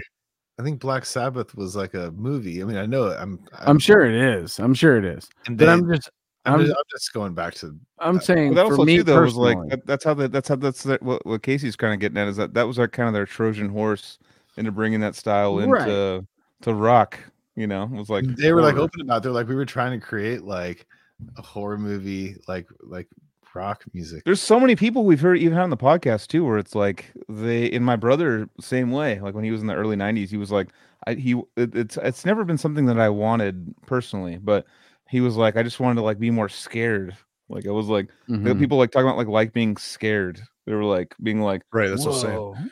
Because I mean, that's like why on a different point. That's why like the majority of American women listen to true crime dramas. I'm not an American woman. I listen to true crime. You are an American woman, dude. I'm saying that's the American women. Why do we watch shows like Dexter and all the different or whatever? Yeah, are you an American woman now? I'm actually probably the most American woman out of all of us. American woman. It's just funny because that's like the target audience, and it does expand past that. But like, you go up to a 35-year-old white woman in the U.S. and see what they're listening to. They're listening to true crime dramas 99% of the time. It's fucking fear porn, dude. It's crazy. I don't know why it's like that, but. Because we're bored, dude. To me, I don't like we're bored. The horror thing never appealed to me, so I never was scared. I'm like, but I'm logically brained. Logically brained, so I'm like, I'm not scared of Freddy Krueger. I've never been scared of it because I'm like, that's not real. So I'm not scared of ghosts. What are you scared of then, Joel? Real life stories the of ocean. Like your family fucking hanging out, and some guy comes and stabs everyone to death. Why does it have to be my family, dude? Because I'm trying to say, like, how scary is that? Are you scared a little bit now? You know what I think? I think about it every day. I just have that's what I'm saying. It's scary. So, like, thinking of like hearing stories of it actually happening, what scares Joel is my family dying, dude. Yeah, I'm trying to put it because you're saying what scares people, or like in that, like, what gets people so off on. I said you personally. I want to know what that scares me. That scares me. Your family getting and my family, everyone, my dad getting stabbed in the middle of the night. Everyone gets like or shot or something. Like I get scared by that. That's like real life scares me. Like horror, I'm like, I don't give a fuck. Like my fiance, she'll like watch there'll be a preview for a scary movie, and she's like, nope, not about. She's like, not about it. And I'm just like, and to me, I'm just like, it's not. I'm not like I will watch this like naked. I don't care. I don't care about you should watch some French horror, dude, because French horror will fit you in that. I don't like Irreversible, the rape scene and Irreversible. I don't. I mean, that's crazy. So that's real though. That's real though. So I don't like. They were married. Those two were married. I know. Oh, I just can't say the R word. But I like realistic stuff. Scares me. That's all I'm saying. Well, okay. Well, one thought though that I just had is that so I think that I kind of slightly want to retract what I said earlier about it isn't quite the same for most people. For us, it is different, but like the connecting yourself like to music or to or like movie genre, like okay, so in the public perception, it's different than how we as metal musicians think of it, and I think that's important to understand. Meaning that us metal guys, the perfect example is like we're in t-shirts and fucking shorts, and we're listening to all these bands, and black metal, death metal doesn't matter, but doesn't like affect yeah, we're not like, oh, like we're putting on makeup and shit, like, and we're like acting as this kind of like person, like a goth or something. Like, oh, I listen to industrial, I'm a goth, you know? Right. Like Yeah. we're like these metal, we're just like, oh, we're like surfers, we're like going to the Yeah. beach, but yeah, we happen to love Cannibal Corpse, but like we're not gonna, Yeah. you wouldn't like know that unless, you know, we happen to be wearing a shirt or something, you know? Yeah. Right. But I think like for us, like we're just like, wait, what do you mean? Like we can listen to the most extreme, insane music of all time. I can listen to Bethlehem, and I'm not gonna like start painting my face or like shooting. Yeah. Well, that's doesn't, you know, doesn't funny. matter. It's You know funny what I you mean? say Which, that. by the way, I actually would love to paint my face with you Yeah. while listening Yeah. to Bethlehem on a beach with shorts and sandals on. So dude. the last, but wait, I'm going to shut up. The last point is that, but there are people that do that with music and in the public perception, Yeah. especially like going back like to the MTV era and like back before in like the 90s and everything. People were, if like, oh, I listened to, or like new metal, like I got my Jinkos and I fucking listened to all this shit. It's like people associate you with genres of music, like, and that's like how it was publicly for so long. And I think like a lot of people still are like that, I guess. I don't know. The It's media still, like, kind of does that to people still. Yeah, They're like, the they're media. kind of like, Yeah. they'll show like an example of this, like these kind of people that like this thing do Yeah. this, and you're like, ugh, and like all the people across America are like, ugh, and then like right. it's kind of like a public perception that gets brought across just because. Marilyn Manson, dude, is the Yeah. Nostalgia is still a very potent thing to sell things on. It's funny that, like, what you were saying earlier, Casey, about Edge. Like, Yeah. I mean, black metal is the quintessential point of like going way overboard with Edge, and I don't give a fuck about that. I just like how it sounds more. Like it doesn't. Yeah. None of that even matter. That's why I like death metal, because it was the only place I could go to listen to music that I actually liked. That it wasn't some dork putting on Jankos and not even caring about the music that much. You know what I'm saying? It was the Are only you place calling I me a could go. dork, dude? I owned a couple pairs of those. No, but what I'm thinking about now, Get the dude, sickest rollerblades. now I don't want to make this dark, but it's kind of scary in our conversation. Here we go. How wait, we were just talking about Jinkos. Oh, fuck, dude, I had something there. Let me What's give it. dark let me is give it Anthony back. is losing his memory apparently. No, we're almost 3 hours in, but I Watching had someone a point. age in It's front of dark. us. God damn it. It's getting dark. So the nostalgia, that's okay. So I'm going to use that as the base of my We're thing. just inching closer to death every day. So nostalgia, what it means to me, what it means to y'all. Will it be the same for the newer generations that are exposed to everything as soon as they're conscious? No. Definitely not. Next question. Yeah, no, Maybe. Next no, question. if you don't, I have don't an think it attention will be. I don't think I No. mean, nostalgia will still work for them because they're still going to have to link to something in those Nostalgia still works. formative It still years works. that it coming back. happens There's for all of us. You New know? metal's coming back as like selling out festivals. You're That's like nostalgia. no, you're like old nostalgia. history is going to come Well- back, dude. And it's going to grab a couple of them, dude. So here's, Yeah. here's the interesting thing with nostalgia. The nostalgia for future generations will be using a certain piece of technology. So it's not going to be the actual content. In order to have nostalgia and how we mean it, you have to have enough of an attention span to like fully ingest something and sort of like know it inside and out, like a good album. I mean, With them, it's going to be the things they used to use. Like, I don't know, be like an older person playing like on an arcade cabinet. It's not the actual game they give a fuck about. It's the fact that they had this thing that they used to use. That's what's going to be nostalgia for them. Nostalgia for me is always going to be like an album I listen to. I'm going to hear it in my head every day, not use my iPod to listen to. I don't care about that. Do you think it's not going to be the piece of technology? It's going to be the oh no, it is kind of like Content. the box in which like. So you're saying the arcade game, the arcade box that they used to play on, is the nostalgia or the content? It's the medium, not the content. So like for us, it's the art content type of stuff because that's how we're designed. We're musicians. For most people, it's the medium. Imagine us going into a place and it's like a Facebook arcade where you know, or Dude, I an hate Instagram a Facebook arcade museum. That's fucking awful, man.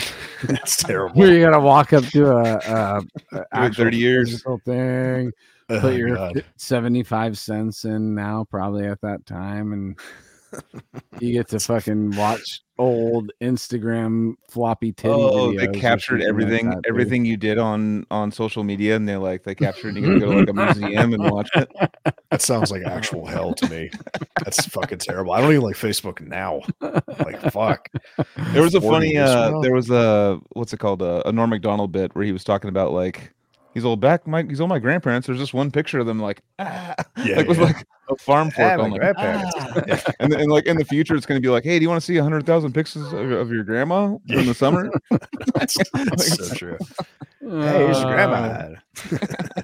I love Norm. He's my favorite comedian. By far. Norm's He's the rad. comedian's one of my comedian. favorite of all time for sure. Yeah. Dude. He He could deliver nothing. his Rest in misdirect, peace, man. the misdirect Yeah, in man. Norm Macdonald is what I love, because you could sit and listen to him talk for 5 minutes and then the punchline comes and you're like, what the It's fuck? such a waste of time. Where It's the great. fuck did Yeah, I that know. come?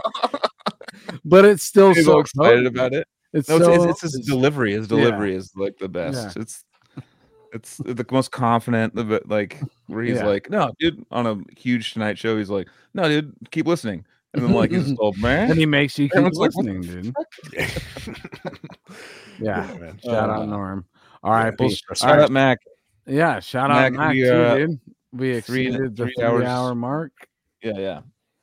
Cool. Plus I hope 15. we got to talk about everything we wanted to talk about. I hope you got to talk about everything you wanted to talk about, because we've been in the weeds quite a bit this episode. But Yeah, man. I'm just here to have fun anyway. But hell yeah, dude. Well, I'm hoping you did have fun with us. yeah, It's absolutely. one Always thing- do, man. I'll point out something that with the podcast is kind of funny is that when we do a part 2, we're kind of just like, yeah, we'll just have them on, but we like think we're gonna ask the question again and just like go through the normal like line of events. So we don't have a plan at all. We're just like, yeah, dude. So what brought you? Oh shit, we did this already. So what do you think about like fentanyl? I know. That went off the rails a couple times. Like 15 minutes in, we were already talking about pharmaceutical shit and saying man. fuck big pharma and all this kind of shit. Well, hey, Always a good time. it Appreciate it. it doesn't have to. That's the thing about Cali Death Podcast, dude. We're just here to hang, dude. It doesn't. This music behind what I'm saying right now is amazing, by the way. But yeah, dude, no, it's all about having fun. We're just here to rock out for a few hours on Thursday and see what somebody like Max Smith is all about currently at his time in his life or her time in her life, and boom, Sure, we man. got it, dude. We got to hang out with you, got to bullshit about tons of stuff and get a little info about what you're doing right now, dude, and plug it again, dude. Tell everybody where they need to go for all this awesome Max Smith related stuff, dude. Sure, man. Max Smith on Facebook, at Max Smith Vox on Instagram. Listen to Apogean, new album in March. Yep. Nice. You can hear it through the Artisan Era on their YouTube channel. Hell yeah. 2 singles out right now. Have one coming out on the 16th of January and another in December, and then we'll be releasing another video with the release of the album. So go check that out. I want to shout out the singles from the Apogean. They're really, really good, especially the first one. It's called 1,000 Yard Stare, correct? 1,000 Yard Glare, yeah. 1,000 Yard Glare. Yeah, that one immediately caught me. It's one of the best singles I heard in 2023. And your vocals really send it. So that's really Thanks, man. sick. I got caught in 1,000 Yard Glare this last weekend by my 7-year-old. Well, then you'll be able to relate. But You know, where you're just like zoning, and then all of a sudden somebody snaps you out of it. Well, it was my 7-year-old. Like, just zoning. Yeah. what are you doing right now? And I'm like, you know what, kid? I don't know, dude. Man. Pre cell phone, we used to just zone out, just be like, Yeah. I still do. I've learned to zone out. Everyone should learn how to zone Now out. we're like, oh shit. The top of that no, tree is blowing crazy right now, dude. Like, It's gotten But, so weird. Like where you're just like you feel like you're in a waiting room, and you're like, if you're like not on your phone, it's weird. You're like, you're the weird guy. like I'm looking around. People are like, why are you looking around? Like, I know. It's like, why are you your eyes looking at back me? on Dude? why your are you phone. showing people your eyes right now? Yeah, you're like sorry, like Wait, I know the color of your eyes, dude. That's fucking crazy right now. yeah, you like look at somebody, they're like, And they make eye contact with you while they're on their phone. They're like, what are you doing, dude? Get on your Yeah. phone, idiot. yeah. dude, It's true. go listen to Apogean, dude. Come on. Yeah, Apogean, Hammer Yeah. Gun, Yeah, man. fucking Rock and Roll McDonald's. Our music. Yeah. That's who's that guy's Hammer name? of Sorry. Dawn. Rock and Roll McDonald's. Who's that? That's it. Who's Rock and Roll McDonald's? Come on, Anthony. Rock and Howard roll Stern. McDonald's. Rock and roll McDonald's. Fucking Rock and Roll McDonald's. Oh, Oh man, I don't know this. This is a Stern bit. Let me so Anthony, I'll play him some Howard Stern after we're done because I don't know if he's listened to enough of it. But Wesley Willis. Jesus Christ. Dude, this is so foreign to me, which is funny because I've been listening to Stern. it's all since about I was Kurt 15. Cobain. He has Morbid Angel. Yep. Morbid Angel. Anyway. Does he really? Okay, Oh, yeah, he does. This He has is Morbid Angel. crazy. All right, You don't know All right. much? either Jesus. I don't. This is not ringing any I have- bells, I have and I to want boomer know scold about it you now. after this. All right, boomer school me. I guess I'm going to a boomer class after this, guys. But I love you, and we'll see you next week. The resident homies, I love you too, Joel, Oh yeah, Joseph, and Casey, like you all too. with me every week. And Mac, thank you so much for hanging out with us again this week. I had a good time tonight. I hope you did too. Absolutely, man. I'll be back whenever you want me. I'll be Dude, here. yeah, hell buddy. yeah. Good shit. Rock on, Battle Forge Love you, buddy. Coffee, Generator Rehearsal Studios, Cali Death Podcast.bigcartel.com, and everything that Max said. Will have a great Yeah. weekend, and so will you. And buy all the merch that Last from Lucy merch. Boom. Boom. Shout out Love you. Sam. Sam Haglin bought a shirt during the episode. Shout out Sam. Thanks, Oh, Sam. live Love you, tagging brother. next episode. Goodbye.